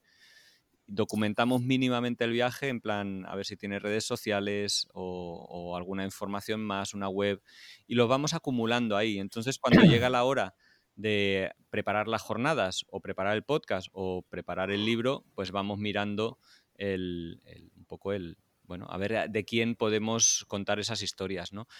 Muchas veces al principio era más algo que nosotros salíamos a buscar, pero ahora mucha gente nos escribe directamente y nos dice, oye, he conocido a este viajero que está haciendo este viaje que creo que encajaría muy bien en vuestro proyecto, en las jornadas o en el podcast o no sé qué. Mucha gente nos escribe, eso es genial. Muchos nos alimentamos de muchos otros programas de radio y podcast también. Al final nosotros no somos muchas veces descubridores de nadie, pero sí que damos voz a gente que igual en otros foros no la tenía, ¿no? Entonces había un programa bueno, hay un programa, pero que va a acabar en breve, no sé si lo sabéis, Levando Anclas, de Roge Blasco. ¿Se jubila? Sí, de Radio Euskadi se jubila ahora en junio, aunque va a dejar algunos programas grabados, tal vez hasta septiembre o fin de año, pero ese programa que lleva 38 años en antena, por ahí ha pasado todo Dios. Y muchos de los que conocíamos era gracias a Roge Blasco, este periodista fantástico, que nos los recomendaba o nos pasaba su contacto. Y bueno, al final cuando la gente sabe que tienes esa pasión o ese interés, te va recomendando a las personas, por curiosas que sean. Hay veces que nos escribe gente y nos dice, pues esto no me encaja, ¿no? Porque el otro día me escribió una persona que me dijo, no, estuve viviendo 10 años en Chile, tal vez te interese mi historia para el podcast. No es el enfoque, ¿no? O sea, no digo que no sea valioso lo que has aprendido de ese país, no digo que esa experiencia no haya sido brutal, porque vivir en extranjero lo es, pero yo busco más viajes, o buscamos más viajes que tienen una salida y un regreso, porque el regreso también forma parte del viaje, ¿no? Y en este sentido no vamos tanto por el rollo de los nómadas, o intentamos no volcarnos demasiado en el nomadismo, ¿no? Que es algo que cada vez está más presente y más en boga porque ya hay otros foros o la gente, yo creo, se va a sentir menos identificada. Yo creo que mucha gente sueña tal vez con cogerse unos meses de viaje o un año sabático, dar una vuelta al mundo, pero no tanta gente se está planteando realmente un cambio de vida como sería hacerse nómada, ¿no? Entonces, bueno, estamos enfocados en eso, viajes largos de varios meses o años. Vosotros con las jornadas, con el libro, motiváis a mucha gente a viajar.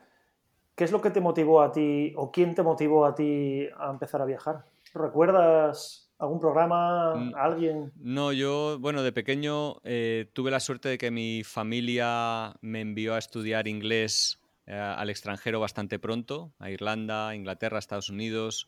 Eso a pesar de que iba con una organización, como que te pone las pilas bastante, ¿no? Vas tú solo a una familia, a un país nuevo en el que te tienes que desenvolver, ¿no? O sea, como ya de partida mi familia hizo bastante por ello, especialmente mi madre, con ella también viajé bastante y me dio mucha cultura viajera, pero para mí un hito en esta historia viajera fue irme de Erasmus. Ahí de repente es cuando hice un mogollón de amigos, me fui a Holanda y conocí a gente de Polonia, de Bulgaria, de Liechtenstein, de Mónaco, de Portugal, de todos lados, ¿no? Y de repente es como, ¿cómo mola esta diversidad? Y eso que era al final cultura europea, ¿no? Y bueno, fue yo creo, ese Erasmus que luego hizo que cuando estudié económicas me especializara en comercio exterior, precisamente para vender productos viajando por el mundo. Lo que pasa es que aprendí a los 5 años que una cosa es viajar para vender y otra es viajar por placer, ¿no? Entonces me acabé quemando y ahí tuve a los 30 años mi primera crisis de dejarlo todo para irme a viajar por placer. Económicas y comercio exterior. Esto no me lo sabía yo. No. Ya te digo. ¡Falso! No, ha sido una gran reconversión, pero yo creo que todo tipo de educación al final nos enriquece. Sí, no sé si la pongo en Totalmente. práctica cada día, pero estoy seguro que mucho de lo que aprendí allí, aunque fuera por usar el Excel ya me vino bien, ¿no? Sí, Por supuesto, seguro por que sí. supuesto. Y oye, teniendo en cuenta que conoces a un montón de gente y has dado voz a mucha gente y las charlas y todo, ¿hay algún tipo de gen o algo o generación o crees que, no sé, has encontrado algún paralelismo? Porque justamente en el último podcast con Sergi, de los viajes de Walliver, hablamos un poco de las diferentes generaciones, ¿no? De cómo unas generaciones como que viajar es algo muy, muy necesario, muy de moda y que muy como de reivindicar, y ahora se ve que las nuevas generaciones, la generación Z, pues como que ya eso de viajar ya está, digamos que metido y están buscando otras cosas. No sé, ¿tú me puedes decir o crees que hay algo que diferencia? Bueno, yo lo que creo que ha cambiado mucho es las motivaciones del viaje, número uno, y los recursos para viajar. Cuando viajaban nuestros padres en los años 60 o 70, yo qué sé, acordaos, hostia, imaginaos, sin internet, sin tarjetas bancarias, sin teléfonos móviles, de repente era como viajar en sí mismo ya era una aventura analógica, ¿no? Y hoy en día la transformación que ha habido en esos aspectos es como la noche y el día, ¿no? Hoy en día yo podría decir, o me atrevo a decir, que el que no viaja es porque no quiere. Porque es que puedes conocer hasta el color de la sábana del hotel en el que te vas a alojar dentro de una semana, ¿no? Entonces, bueno, yo creo que eso tiene el riesgo de que, bueno, cada vez viaja más gente, y eso es clarísimo. Al principio de las jornadas, por ejemplo, nos costaba más encontrar a los oradores, y ahora hay un montón de personas haciendo viajes largos por todos lados.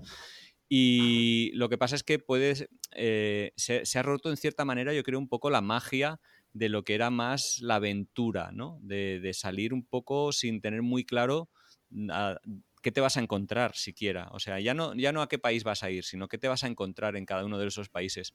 Entonces yo cuando he hablado con personas en las jornadas, o hemos contado con personas que han viajado en los 70 o en los 80, o gente más mayor que ahora tiene 60, 70 años, escucharles es increíble, ¿no? Me acuerdo de Rosa María Calaf, que cruzó África en una furgoneta con José Antonio Rodríguez, su pareja, en el año 73 y 74. O sea, ¿cómo era eso? O sea, no había información, iban de misión en misión para conseguir la información, no había asfalto, todo pistas, no era un 4x4, o sea, una aventura en toda regla, ¿no? Y viajar hoy en día, pues bueno, tiene esa parte de aventura, pero a veces se nos olvida buscarla, yo creo. Igual vosotros sí que tenéis más ese gen aventurero y os gusta meteros más en embrollos, pero al final es tan cómoda la tecnología, los mapas en el teléfono, saber la ruta, los desniveles para elegir una u otra, que acabamos perdiendo un poco, yo creo, esa magia de la aventura que un viaje de estos conlleva. No digo ni que sea ni mejor ni peor, ¿eh? O sea, yo estoy contentísimo, creo que viajar aporta muchísimo a la gente, que deberíamos viajar más de lo que lo hacemos, para enriquecernos a nivel personal, para ver que hay otras realidades, otras culturas, otras maneras de hacer las cosas, pero sí que es verdad que se me ha ido la olla. No, Sí sí, que es sí. verdad. Sí, sí, lo suscribo. Y de hecho, fíjate que lo que tú has dicho un poco de viajar un poco con la tecnología, con las facilidades y demás.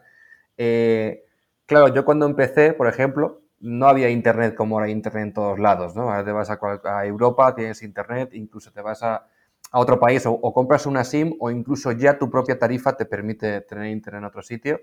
Y hay mucha diferencia de eso. Creo que es recomendable a la gente que viaje en estos momentos olvidarse un poco del teléfono, o al menos del internet, y perderse un poco y coger un mapa de papel Sí, y... pero fíjate que yo pienso igual y no lo hacemos. No lo hacemos en nuestros viajes. Yo ahora me voy a ir a Islandia y ya me han pasado no sé cuántos mapas del Maps.me con puntos y no sé qué, y dices, claro, es que es que mola mucho, ayuda mucho, es muy útil también para no perderte cosas, ¿no? Que eso es algo que me pasó cuando hice la ruta de la seda. No había documentado mucho ese viaje y me perdí cosas muy chulas, pasé al lado de cosas muy chulas, pues por culpa de no haberme documentado, ¿no? Entonces, eso también se pierde si uno sale ahí a las bravas, ¿no? Que tiene la magia de aventurarse, pero luego por otro lado también igual te estás perdiendo cosas muy chulas ahí al ladito. Pero eso es la mejor excusa para poder volver luego. Porque te has dejado algo y dices, pues mira, así puedo volver a ver esto que no he visto. Sí, sin duda. Así que... Sí, lo que pasa es que yo creo que, no sé, desde que cambié un poco de mi estilo de vida, creo que la vida es corta. Sí, claro, es que es verdad, es que no nos da tiempo. ¿Qué estamos haciendo aquí grabando esto? Que lo estamos pasando muy bien, pero es un trabajo. Tendríamos que estar en la furgo, recorriendo el mundo, pedaleando. Pero para mí, si hoy hemos viajado a Liechtenstein, ¿no? Ya, pues. O sea, para mí esto no es un trabajo, yo lo haría gratis esto. Esto es... Lo apunto para el año que viene, Pablo. Lo haría gratis. Oye, yo querría... ¿vale que los entrevistados os hagamos preguntas? Sí, pero como nosotros somos los directores del programa, podemos pasar del tema. Bueno, pues a mí me interesaría saber, vosotros, esto es una discusión muy frecuente del tema, por ejemplo, de contar países. Me gustaría preguntaros si contáis los países y si, número 2, presumís de ello. Entiendo que lo segundo no, tal vez lo primero sí. Yo no, yo ninguna de las dos. Y parece que hay, y me gustaría, aunque ya estoy dando la respuesta, pero una competición, ¿no? Por ver quién más países ha estado, quién ha ido antes. Me gustaría saber vuestra opinión al respecto de esos viajeros que parece, mi opinión es, que viajen para competir más que para disfrutar. ¿Empiezo yo? ¿Qué? Dale. Bueno, no sé si recuerdas la charla que di en Bilbao en las jornadas de los grandes viajes de Bilbao hace unos años, que yo cuando empecé a viajar, tenía mis vacaciones y quería ver muchos países y quería viajar a muchos sitios, iba corriendo y pasaba países sin enterarme un poco de la historia, pero como, ya he estado en Bélgica, me he cruzado Luxemburgo, no tengo ni idea de lo que hay en Luxemburgo, no me acuerdo de nada aparte de la carretera. Y yo creo que a viajar, como a todo, hay que aprender. El viaje que hice después de aquellas charlas, que fue en el año 2019, y es que, no sé si te acuerdas, yo en aquellas charlas dije... Que no me voy a dar la vuelta al mundo, sí, que no quiero. No me voy a dar la vuelta al mundo y quiero ir a un país y conocer a fondo el país. Llega la pandemia y me quedo en Georgia año y medio. O sea, fue como... Lo he pensado muchas veces después de alguna vez recordando aquella charla. Y para mí la experiencia de Georgia, que era un poco lo que hablabas antes, el chico este que vivió en Chile 10 años, es una experiencia increíble también. A mí este año y medio en Georgia pues me ha llevado a conocer a fondo un país, las estaciones, las costumbres, más que si hubiese pasado por ahí una semana, que era mi plan inicial. Entonces, sí que yo sé los países en los que he estado, me puedo equivocar en 3 o 4 en el número, por supuesto no presumo de ellos hoy.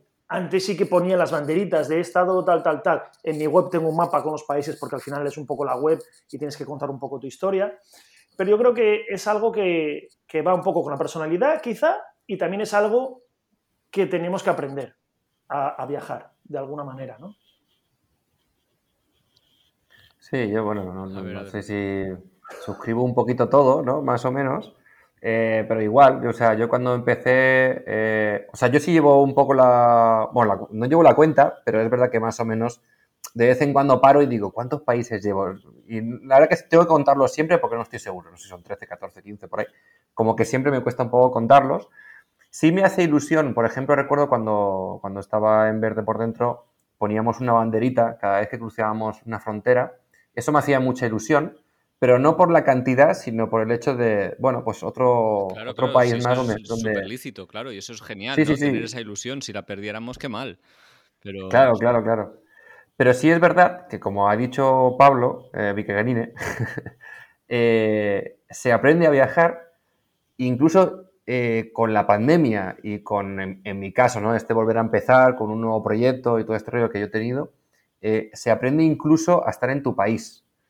Porque a veces creo que hay una presión innecesaria hacia la gente que está viajando, posiblemente aún más a la gente que está viajando y encima colgamos contenido en redes sociales, como que tienes que estar viajando sí o sí, ¿no? Es en plan, no puedes estar en España, no puedes estar en tu país, no puedes estar en tu casa, tienes que estar conociendo otro país, cruzando otra frontera, haciendo otra superaventura.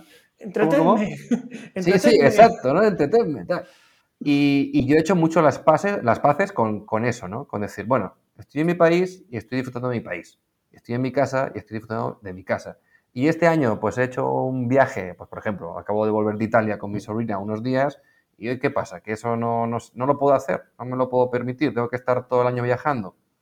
Y eso también ha evolucionado, ¿no? Pero sí, yo creo que al final, tal vez, no lo sé, este tipo de viajero que colecciona países, tal vez tiene que aprender a viajar. No sé, a lo Bueno, mejor no es... sé si, yo no sé si es que no aprenda, no sé si esa es la palabra, ¿eh? No sé. Yo creo que, O que tal bueno, vez porque le sirve bien para venderse, no sí, sé. sí, eso desde O luego, que, vaya. bueno, cada uno busca cosas diferentes, no lo Mm, sé. Una motivación, no sé. mm. Sí, Bueno, no pues sé. esta era Pero mi sí que, pregunta.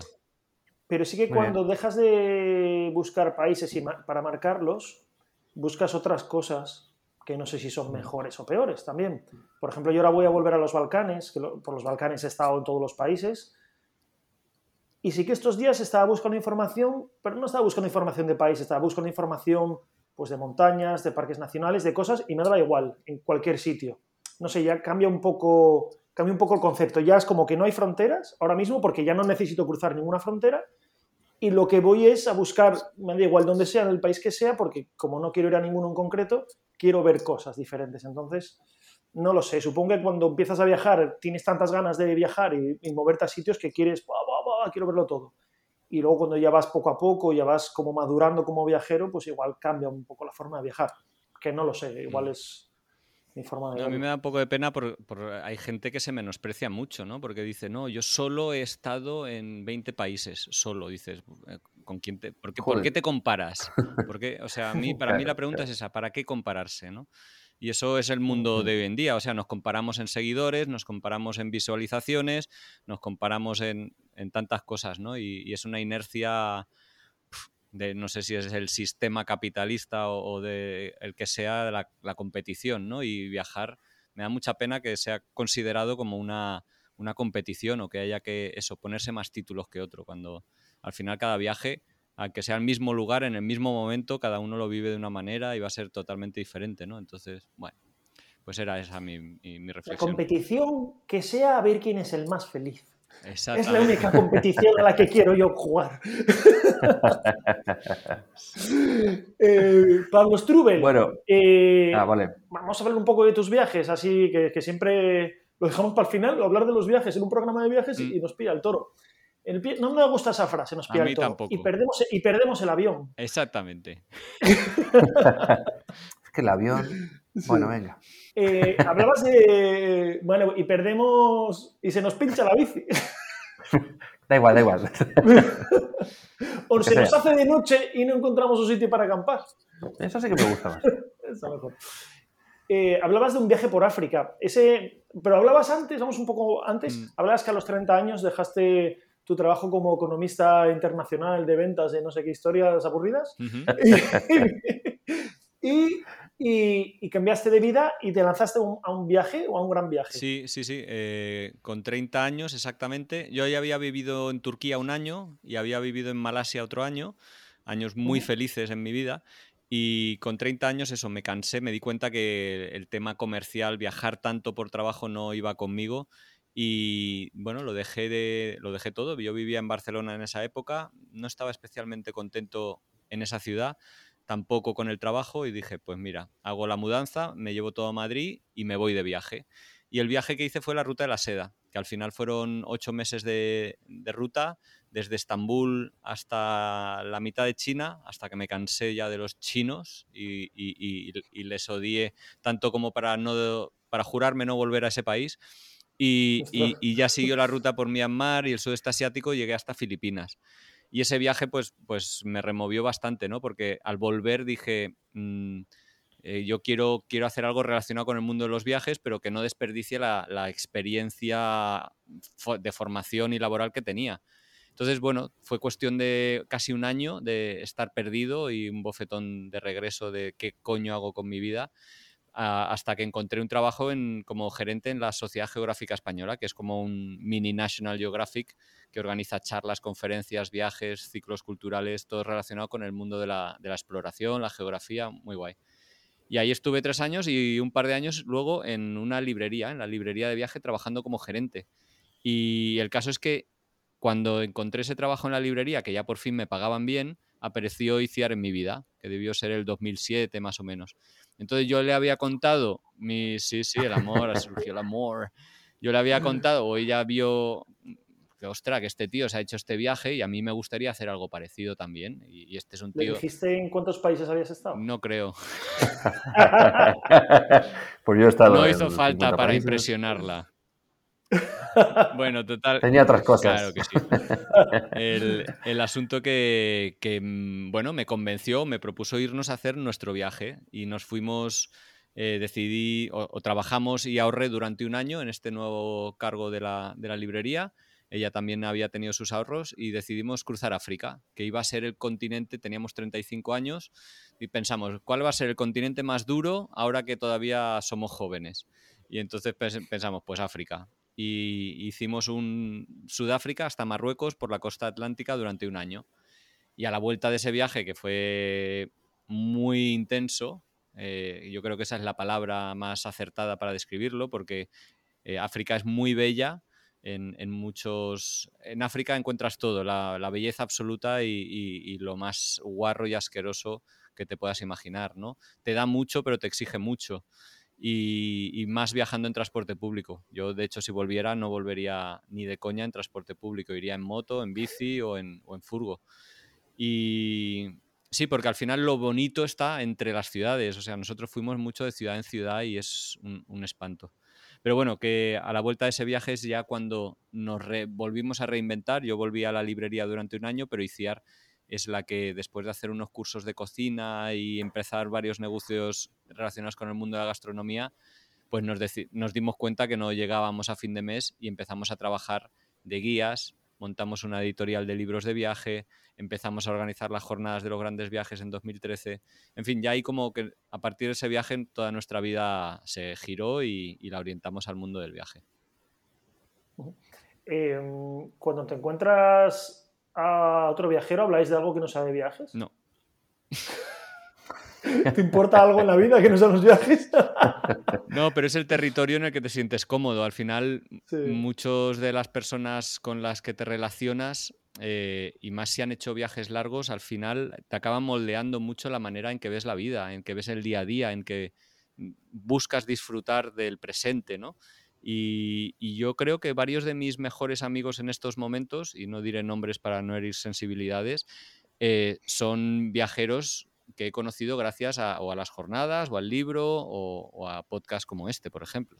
Así que es gente con la que hay sintonía totalmente, ¿no? Entonces fluye. Yo tengo mucha más sintonía con vosotros que con amigos de la universidad con los que he pasado 4 años yendo a la misma clase, o con amigos del colegio con los que he pasado 14 años yendo a la clase desde que tenía 4 a 18, ¿no? Entonces, bueno, lo bonito es, yo creo, bueno, que las amistades van y vienen y ir aceptando que unas se pierden y ganando otras, ¿no? Vale. Oye, que si algún día que quieres, te aburres de hablar de viajes y quieres que hablemos de comercio internacional, que Claro, a mí es sin un problema. tema que me apasiona también, Sí. ¿eh? Yo te veo potencial ahí. Antes con lo del Sí. PIB y tal, has calculado muy rápido que eran 6 veces más, no 5. O sea, te he visto ahí Sí. muy ágil con los Sí, números. tiene... Sí. Yo soy de artes, pero bueno. ¿Quién lo diría? Con esa camisa que llevas.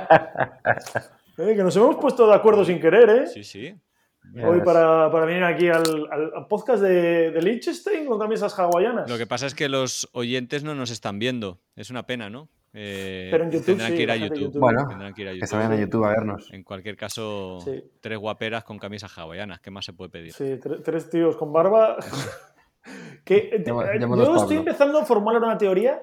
¿Hay viajeros que no tengan barba? No. Es increíble. Estamos cortados por el mismo patrón, ¿eh? Es un asco, es un asco. Yo ahora veo que se está poniendo un poco más de moda el bigote, a ver si por ahí como que va la cosa, pero es que es muy cómodo no tener que afeitarse. Muy cómodo. Yo es que tengo barba por pereza también. Claro. Sí, Yo creo que casi todos. Sí. Yo Claro, creo que los sí. viajeros somos unos vagos. Tenemos otras preocupaciones en las que gastar el día a día, más que nuestra Sí. estética y nuestra apariencia física. Somos Sí. más gente más profunda. Sí. Finalmente sí estamos introspeccionando al invitado, ¿eh? Yo ya he entrado.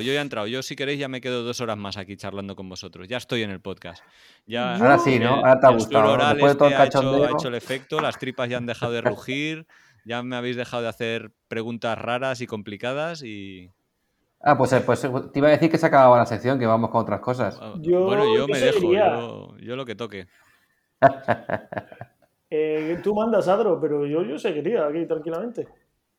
Tú seguirías, pero hay que editar un podcast y vamos por 1 hora y 40. Venga, te permito una última pregunta o una última cosa. Es Una que, última. es que aún queda y aún Hombre, queda. hablemos de los podcasts, ¿no? Ya que estamos hablando de podcasts o no. Venga, que Venga, otra, va, otra cosa que cuéntanos, te dedicas, cuéntanos. que tienes podcast. Venga, cuéntanos. Venga, va. Venga, pues Venga, os que voy a contar... os Os voy a... tiene dos Sí, podcasts. sí, Dos pero... podcasts. Bueno, espérate un segundo. Un momento. Es Es verdad, que lo que no puede ser es que aquí no hayamos troleado a Pablo es verdad, porque le han dado un es premio verdad, al mejor podcast de viajes es verdad. En el cual no que nos... estabais ni nominados. Es que qué vergüenza. Es una Pero estábamos vergüenza en la total. gala, estábamos en la gala. Estábamos en la gala, sí, hicimos presión. Hombre, que vais ahí al canapé. Es que, a ver, como si no Ya, lo que sabemos no lo es el que canapé. gusta. Yo creo que el año que viene tampoco estaremos nominados. Con estar en la gala para nosotros es una victoria ya. Ya hemos ganado. Con poder chillar allí. Sí. Oye, gritamos, Sí, ¿eh? sí, sí. Cuando te dieron el premio, Además, gritamos, ¿eh? vuestras voces, como las son inconfundibles, lo vi. Nuestras voces Sí. radiofónicas No, se pues escuchaban desde el... yo iba a contar que el podcast de Un Gran Viaje nació en 2012, creo, o 2013, ahora no me acuerdo. Tía. Y fue un poco a raíz, era cuando, bueno, los podcasts ni se hablaba de ellos, en Estados Unidos sí y tal. Había uno que se llama Viajo en Moto, que también estaba finalista ahí en los premios IATI. Y entonces me lancé porque a las jornadas había mucha gente que no podía venir porque estaba fuera de viaje o que no vivía en Madrid y no teníamos presupuesto o lo que fuera, ¿no? Y entonces empecé a entrevistar una vez mensualmente a personas que hubieran hecho viajes largos. Y esos 10 o 12 episodios se quedaron allí cuando abandoné el proyecto, cuando al final, como no monetizaba, pues lo tienes que priorizar, ¿no? Y entonces en iVoox se quedaron allí, la gente se iba suscribiendo y demás, con lo que cuando retomé el proyecto en el confinamiento, en 2020, ya tenía como 600 seguidores ahí. Y entonces, ostras, eso fue como ya tener una masa crítica creada de manera accidental con el paso de los años, pues ha hecho que, pues, bueno, que haya crecido mucho y que el mensaje llegue más lejos, ¿no? Que al final es lo que queremos hacer todos nosotros, que nos escuchen, que lo disfruten y si podemos inspirar, pues mejor. Y al final es la tercera pata, ¿no? Está el libro, el podcast y las jornadas, que al final es un poco todo lo mismo en diferentes, bueno, lo mismo, traer historias de personas normales que han hecho viajes increíbles. Estaría guay escuchar uno de esos podcasts de hace 10 años. Sí, no lo he hecho y lo tengo pendiente. Eran muy cortitos, duraban media hora, creo, 3/4 de hora, alguno más largo. Ahora, Sí. ahora duran 1 hora, no tanto como los vuestros, pero sí que es verdad que 1 hora, cuando la persona a la que entrevistas es buena oradora, se te queda cortísimo. Sí. Y entonces lo que hago a veces ahí es hacer dos partes de entrevista. No hago yo no hago un podcast del tirón, hago dos. Y el año pasado, como tuve la suerte de tener un patrocinador, que era Web Empresa, que era el sector informático, no tenía nada que ver con los viajes, pues estuve 8 meses con ellos y subcontraté tareas que me han permitido poder llevar a cabo otros trabajos, como el libro o las jornadas y demás, ¿no? Y entonces tengo a Will Luna, que tiene un podcast que se llama Viajando sin planes, que ahora estaba en Tailandia, pero se ha ido a trabajar a Australia. Lleva 4 años de viaje y él me ayuda con la edición del audio. Y luego un chico que trabaja en Venezuela, que vive en Venezuela, es venezolano, que lo conocí a través de otro podcast, que es Viajando Simple, de Íñigo Mendía, a quien bien conocéis, y él usaba esa empresa para también delegar tareas administrativas y pesadas, ¿no? Y entonces hay alguien que me ayuda también con lo de subirlo a las redes sociales, a las plataformas y tal. Pero bueno, ahora que no tengo patrocinador desde hace varios meses, así que si hay algún patrocinador por aquí escuchando y le gustaría salir en el podcast número 5 o número 6 de los más escuchados de España, el ganador del podcast de los premios IATI al mejor podcast de viaje, tengo un correo electrónico que es hola@ungranviaje.org, así que estaré encantado de que me escriban para colaborar. Aquí hay un montón de patrocinadores escuchando, seguro. Sí. Segurísimo. Hombre, Segurísimo. la gente... Bueno, oye, nunca se sabe, ¿eh? Hombre, yo Nunca creo se que harían sabe. bien escuchando este programa. Al menos Zalbacaldú para enterarse a ver de si metéis bien la cuña, si la hacéis larga, si estáis motivados, si contáis todos los beneficios que tienen sus seguros o no. Hombre, Ellos Bueno, deberían. digamos que lo intentamos. Ahí está. vamos a hacer otra cuña por si acaso. Exacto. Zalbacaldú. Una cada hora, ¿no? Zalbacaldú, el seguro que necesitas tú, seguros de camper, vehículos clásicos, motos, tiene un seguro de motos clásicas por 37 euros. Súper buen que es precio. que... Estoy por comprarme una moto para hacerme el seguro. Madre ¿Ve? mía. Un tío inteligente. Entramos en bucle, otra vez. Hombre, al final en los principios se acaban uniendo con los finales. Esto es... Hombre, después de 2 horas la gente se ha olvidado ya del inicio. Exacto. Sí, desde luego. No, la verdad que yo no sé quién escucha estas 2 horas, pero bueno, hay gente. Hombre, lo bueno que tenemos es que como es cada 2 semanas, pues la gente ya se lo raciona en su casa y a lo que lo escuche cuando quiera. Sí. Pero mira, Pero bueno, hubo un podcast ahí muy bueno, aparte de si alguien ha llegado aquí por accidente, que sepa que bueno, da igual. Hubo un podcast muy, muy bueno que decía a la gente, si escucháis hasta el final, poner una frutita, un corazón o un iconito ahí en los comentarios. Y de repente la peña se volvió loca ahí a poner comentarios. Claro, eso además nos ayuda mucho a darnos visibilidad a nuestros Vale, pues, trabajos. Si alguien está escuchando hasta la altura, que ponga berenjenas. No, pero que van a en este no, que en este van a participar en el sorteo del libro de los grandes viajes. Pues libros y berenjenas. Bueno, Que ambas. pongan puede. berenjenas. Mira, para participar en lo del libro hay que poner berenjenas. No, hombre, tienen que decir que por qué les gustaría ese libro, hombre. Pues llevarse este Y una libro. berenjena. Y una berenjena. Bueno, ¿qué puntuación doble para los que pongan eso? Bueno, eso No, quiere decir es que han escuchado el podcast condición. entero. Por eso, Condición. o sea, ¿qué más queremos que personas que estén escuchando hasta el final? A esos hay que gratificarles y recompensarles más aún. Joder, a mí me dan pena. Ah, pensé que te daba emoción y digo, te estabas ahí rascando el ojo, digo, se te le va a saltar la lagrimilla. No, sí, también.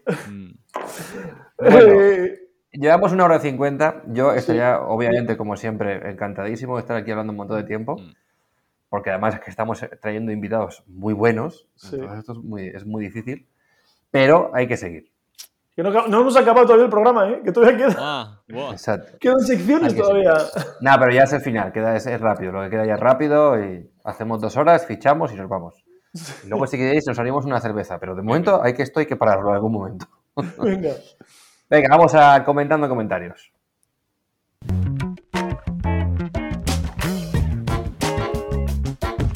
Comentando comentarios.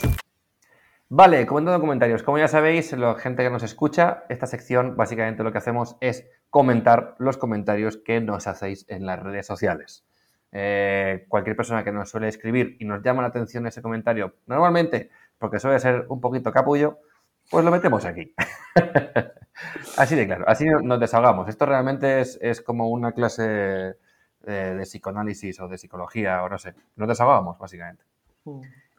Pablo, ¿tú qué? Pues sí. ¿Has recibido Sí. ¿Recibes comentarios? Sí. Tengo uno que me dolió, ¿no? Cuando critican a los que no somos influencers de verdad como vosotros. A mí normalmente no me critican a demasiado gente, con lo cual ahí esa es la ¿cómo se dice? La vara de medir, ¿no? Cuando te critican es que ya tienes una relevancia.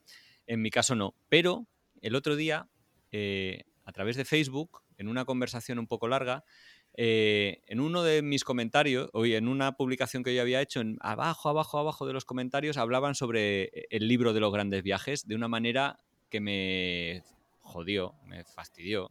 Y entonces, os la leo. Decía, Dale. hola Rubén, ya estoy en Madrid. Al final no he comprado el libro de Pablo, aunque lo ojeé. Escribe sobre unos 130 viajeros españoles, pero no hay ni uno de los 8 mejores de España. Es incomprensible. se nota que ignora la existencia de los viajeros más grandes y solo coloca a sus amiguetes.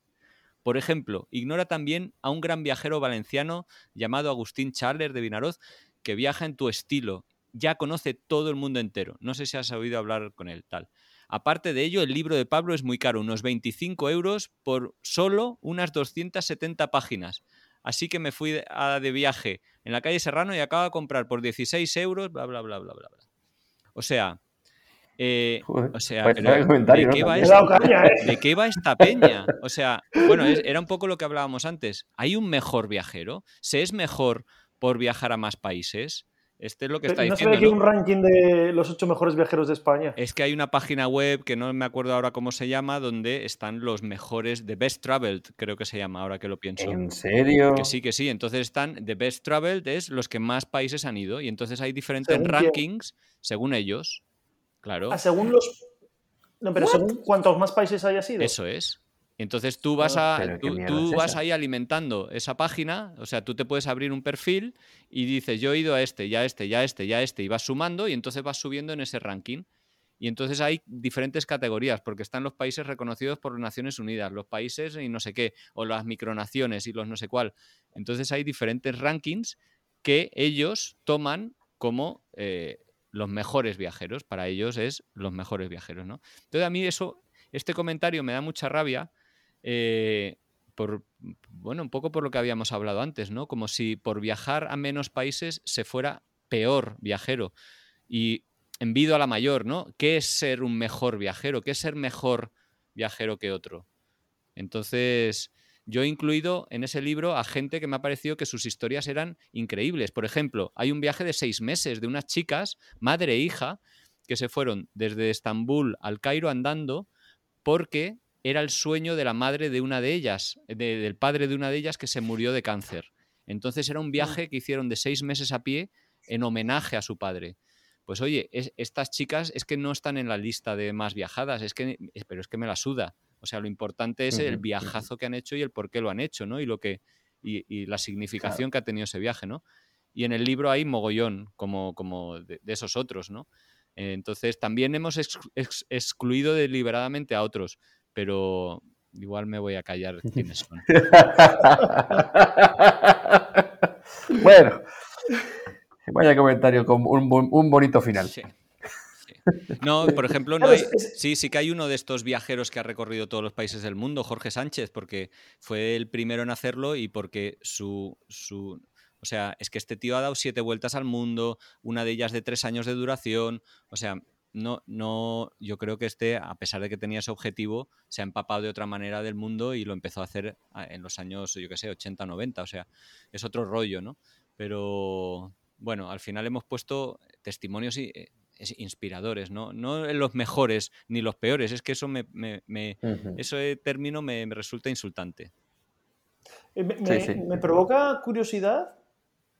Es que nunca me lo había planteado, qué es ser un buen viajero. Yo, como buen viajero, me imagino a alguien que respeta el sitio al que va y lo deja mejor que antes que estaba que él pasara. No sé, yo me imagino ser un buen viajero. Nunca lo había pensado como que es un buen viajero, como para un libro de los mejores viajeros. O sea, así que otra cosa es, pues, expediciones. Pues sí, una mejor expedición quizás sea, pues, la más arriesgada, la más difícil, la más dura, la más larga, cosas así, no lo sé. Pero un viajero, no lo sé. No sé, nunca lo había planteado. Voy a meditar sobre ello esta noche. Medita, luego me mandas un WhatsApp. Mientras Adro edita, tú meditas. Exacto. Pablo, ¿tienes algún comentario, Viquecanine? ¿Tienes algún comentario tú? Pues yo hoy quería innovar y no he traído un comentario, he traído un mail que me entró en spam. Vaya. Es un poco largo el mail, voy a leer así un poco rápido. Es de Hugo Zomas. Dice, estimado amigo, buenos días, mi querido amigo, ¿cómo estás? El tiempo más largo. Me complace informarle sobre mi éxito en la transferencia de esos fondos de herencia bajo la cooperación de un nuevo socio. Actualmente estoy en India, proyectos de inversión extranjera en mi propia parte de la suma total. Mientras tanto, no olvidé sus esfuerzos e intentos pasados para ayudarme y transferir esos fondos de bla, bla, bla, bla, bla, bla, bla, bla, comuníquese con mi secretaria, bla, bla, bla, bla, bla, bla, para que le envíe la suma total de $950.000, bla, bla, bla, bla, bla, bla, bla, bla, bla. O sea, es un mail largo. Yo me pregunto, ¿hay alguien que se traga estas cosas? Es un mail que hemos recibido todos, me imagino, típico spam de que se ha muerto no sé quién y que te van a mandar una suma. ¿Sabéis de lo que os estoy hablando, no? Sí. ¿Os han llegado estos mails? Sí. Y mensajes también. No Es que mucho, de a verdad. mí me llegan muchos, no sé por qué, Van por spam. de este tipo de que no sé qué en África, que no Porque sé cuánto. te han Y visto que, cara de necesitado. joder, no sé por qué. Igual estoy en una lista de los viajeros más pobres y tal.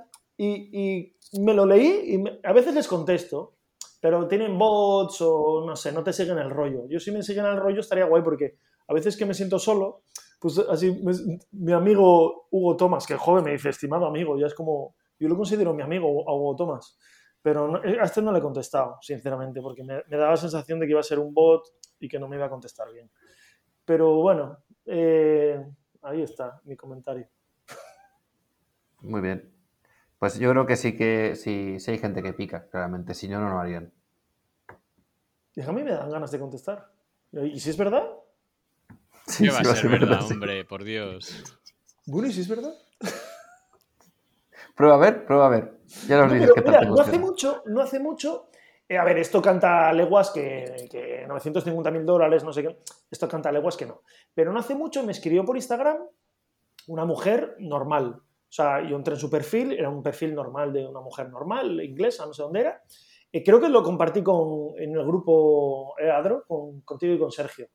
Hará unos No, meses. no Y me me acuerdo ya. decía, oye, mira, que he cobrado no sé qué de la empresa, como era en inglés, era como la paga extra, algo así decía, de los fondos solidarios, no sé, no me acuerdo lo que decía, y que te quiero mandar 1.000 o 2.000 euros para tu historia.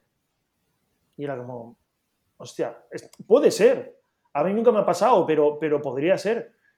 Y es como, ¿esto es verdad o es mentira? Y le contesté y me contestaba que, como normal, hasta que Ujú. le dije, sí, no sé qué, no sé cuánto. Le pregunté por Susan, no sé quién le pregunté, y ya me salió con otras cosas. Dije, esto es mentira todo. Pero resulta que ahora hay pues unos piratas informáticos de estos, o como se llamen, que roban cuentas normales de Instagram para contactar a otra gente y engañarla con una cuenta de una persona que es una persona normal, una persona que tiene fotos viejas, porque este es un mail de Thomas Johnson, que no sé qué, que es como, bueno, sin más. Pero cuando te entra una cuenta de una persona por Instagram normal, con fotos normales, y te escribe cosas así y te dice, pincha en este enlace, ahí sí que es muy fácil que acabes pinchando. Si te huele un poco raro, gente que esté un poco más puesta, no, pero mucha gente que igual está un poco más verde en redes y eso, así que tened mucho cuidado con quien nos escribe para daros dinero, que normalmente es mentira, ¿vale? Hay veces que no, pero normalmente es mentira. No sé, yo siempre he tenido que sacar el pico y la pala para buscar dinero. Nunca ha caído del cielo. Ya. Supongo que vosotros igual. Bueno, Básicamente. es cuando viene Zalba Caldú y dice, ¿cuándo queréis, chavales? Sí, igual, también, lo mismo. No, ¿Cómo se nota que no negociaste tú, cabrón? Por, Que va. por cierto, Zalba Caldú tiene seguros de vehículos, camper Dale, y dale. motos clásicas. Bueno, yo no tengo comentarios, sinceramente, pero sí he visto uno que me ha hecho un poco de gracia. En el último podcast, no, el último no, perdón. Bueno, no sé, en un podcast hace tiempo. Uy, que me pillan. Ignacio Jiménez hizo un comentario que decía, el meneo de cabeza de Adro me hizo el día. Y ponía el minuto y los segundos. Y yo digo, no ¿Y sé. entraste a verlo? Y entré a verlo y es porque es el podcast de Rosalía que le pongo la música a su sección para que lo diga ella y hago así con la cabeza. Mira, mira, hazlo otra vez. qué Mira, mira, heavy. mira. Bueno, la gente del podcast ahora está yendo a YouTube A todo corriendo, el mundo tiene de que ver YouTube a esto. mirarlo. Tiene que ver esto. Sí. Hazlo otra vez, Es hazlo que otra vez. como que No. balancea la cabeza derecha-izquierda, pero Pero es como que hola, como está. el perrito Es ese como de que. la parte de atrás de los coches. Sí, sí, es como. Como Quackmail, ¿sabes Quackmail? Sí, como todo. No, ¿eh? Ay, no. Bueno, en fin, será algo genético. Y Bueno, ese era ¿tendrás el el cuello comentario. roto o qué? Sí. No, yo qué sé, tío, no sé. Yo no me sale normal, no tengo ni idea. Bueno, vamos a por la última sección. A ver si terminamos este podcast. Hemos superado las 2 horas, ¿eh? Esto no Puede ser puede que sea el ser. récord hoy, ¿eh? Venga, lo pido perdón, a toda la gente que me está escuchando. Gracias, a mí también, ¿no? Joder. A ver cuándo me puedo ir a la cama. Dios mío. Venga, vamos con la última sección.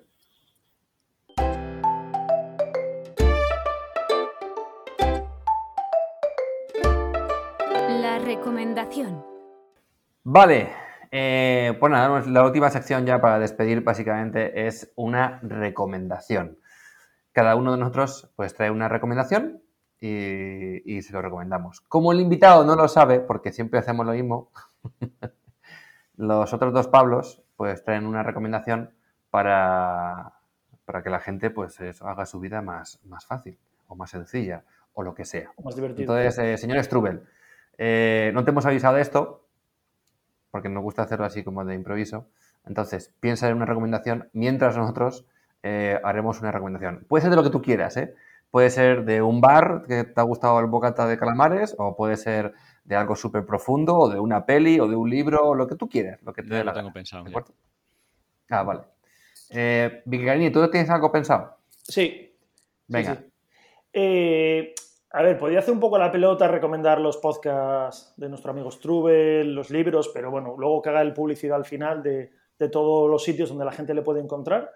Yo lo recomiendo, obviamente lo recomiendo, porque me parece que hace un trabajo muy bueno, pero la recomendación que traigo hoy es el Museo de la Evolución Humana de Burgos. Estuve la semana pasada allí. Bueno, la semana pasada, ya sabéis. Hace un par de meses. De la que venía precisamente de las jornadas de los grandes viajes de Barcelona, que me vine para Asturias. Hacía mucho tiempo que tenía ganas de pasar y dije, venga, esta vez que paso por aquí me paro. Y entré a las 4:30, a la hora que abría el museo, y me tuvieron que echar del museo. A las 8 creo que cerraba. Me pareció flipante.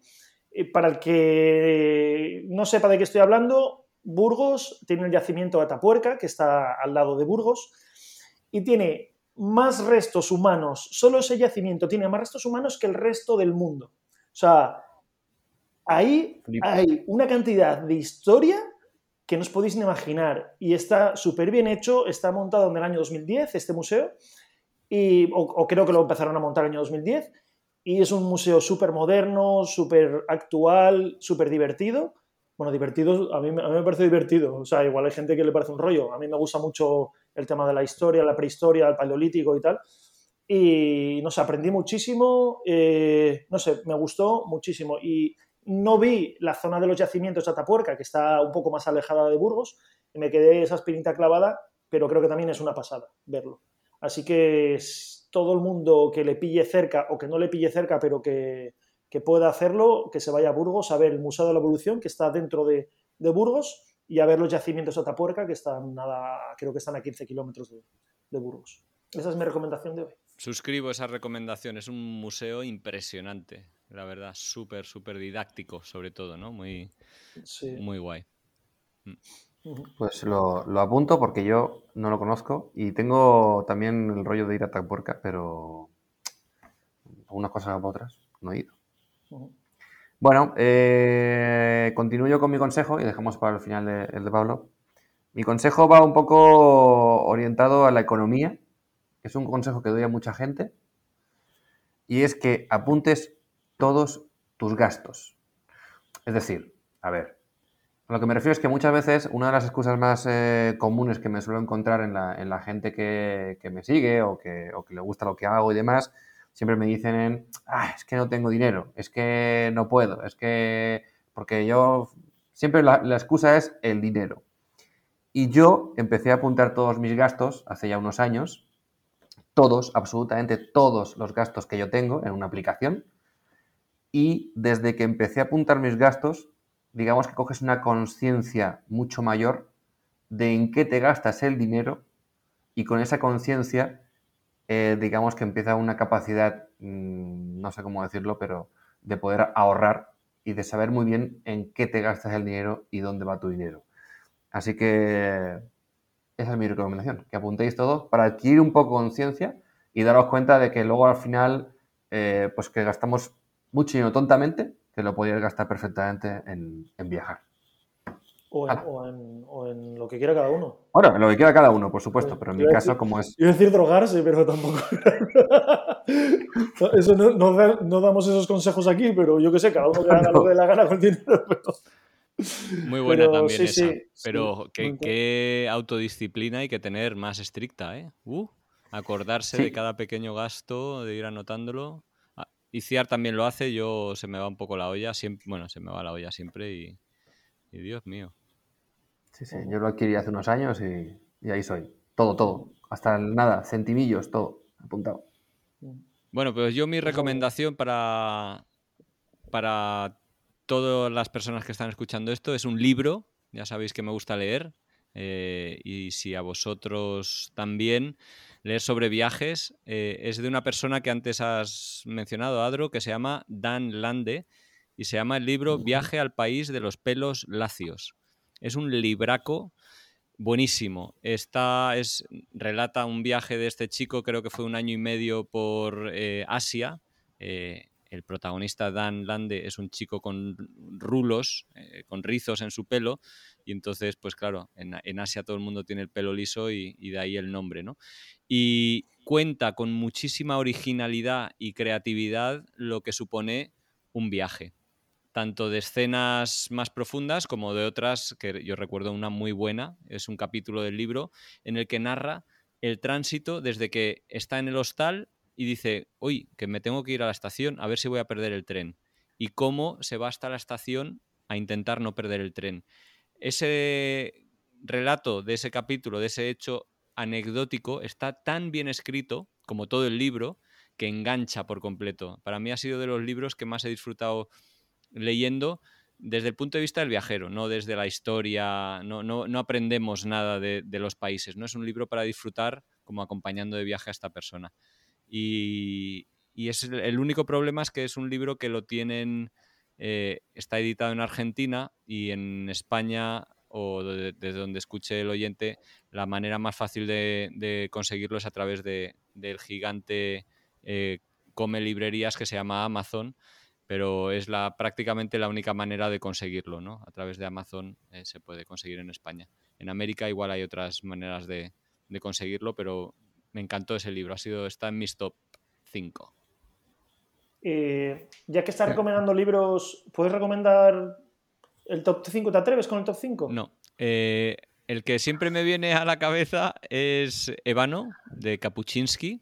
Me encantó, sobre África. También me ha gustado mucho de África, uno que se llama Océano África, del periodista Xavier Aldecoa. Esos me han gustado mucho. Esos estarían en el top. Y no te sabría decir ahora otros así imprescindibles con los que haya ¿Lees gozado. algo que no sea de viajes? Sí, intento alternar. Hago una novela y uno de viajes, una novela y uno de viajes, más o menos, para no acabar saturado. Pero es que, bueno, tengo la suerte también que muchos viajeros me regalan sus libros o los compro para apoyar sus proyectos.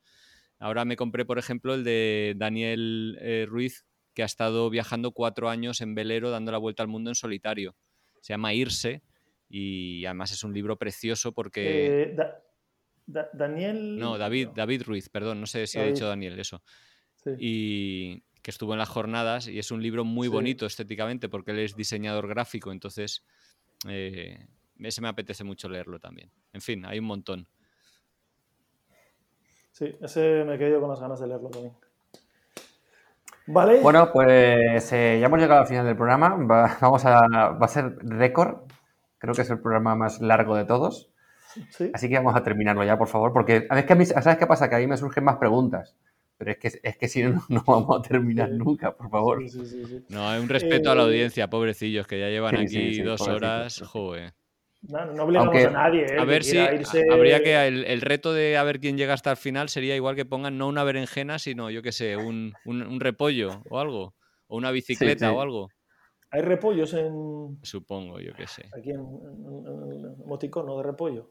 Voy a Otra mirar cosa. a ver si... Pero sobre todo que no se olvide la gente, que sorteamos el libro de los grandes viajes, un ejemplar entre todos los que pongan un comentario de por qué ese libro les gusta.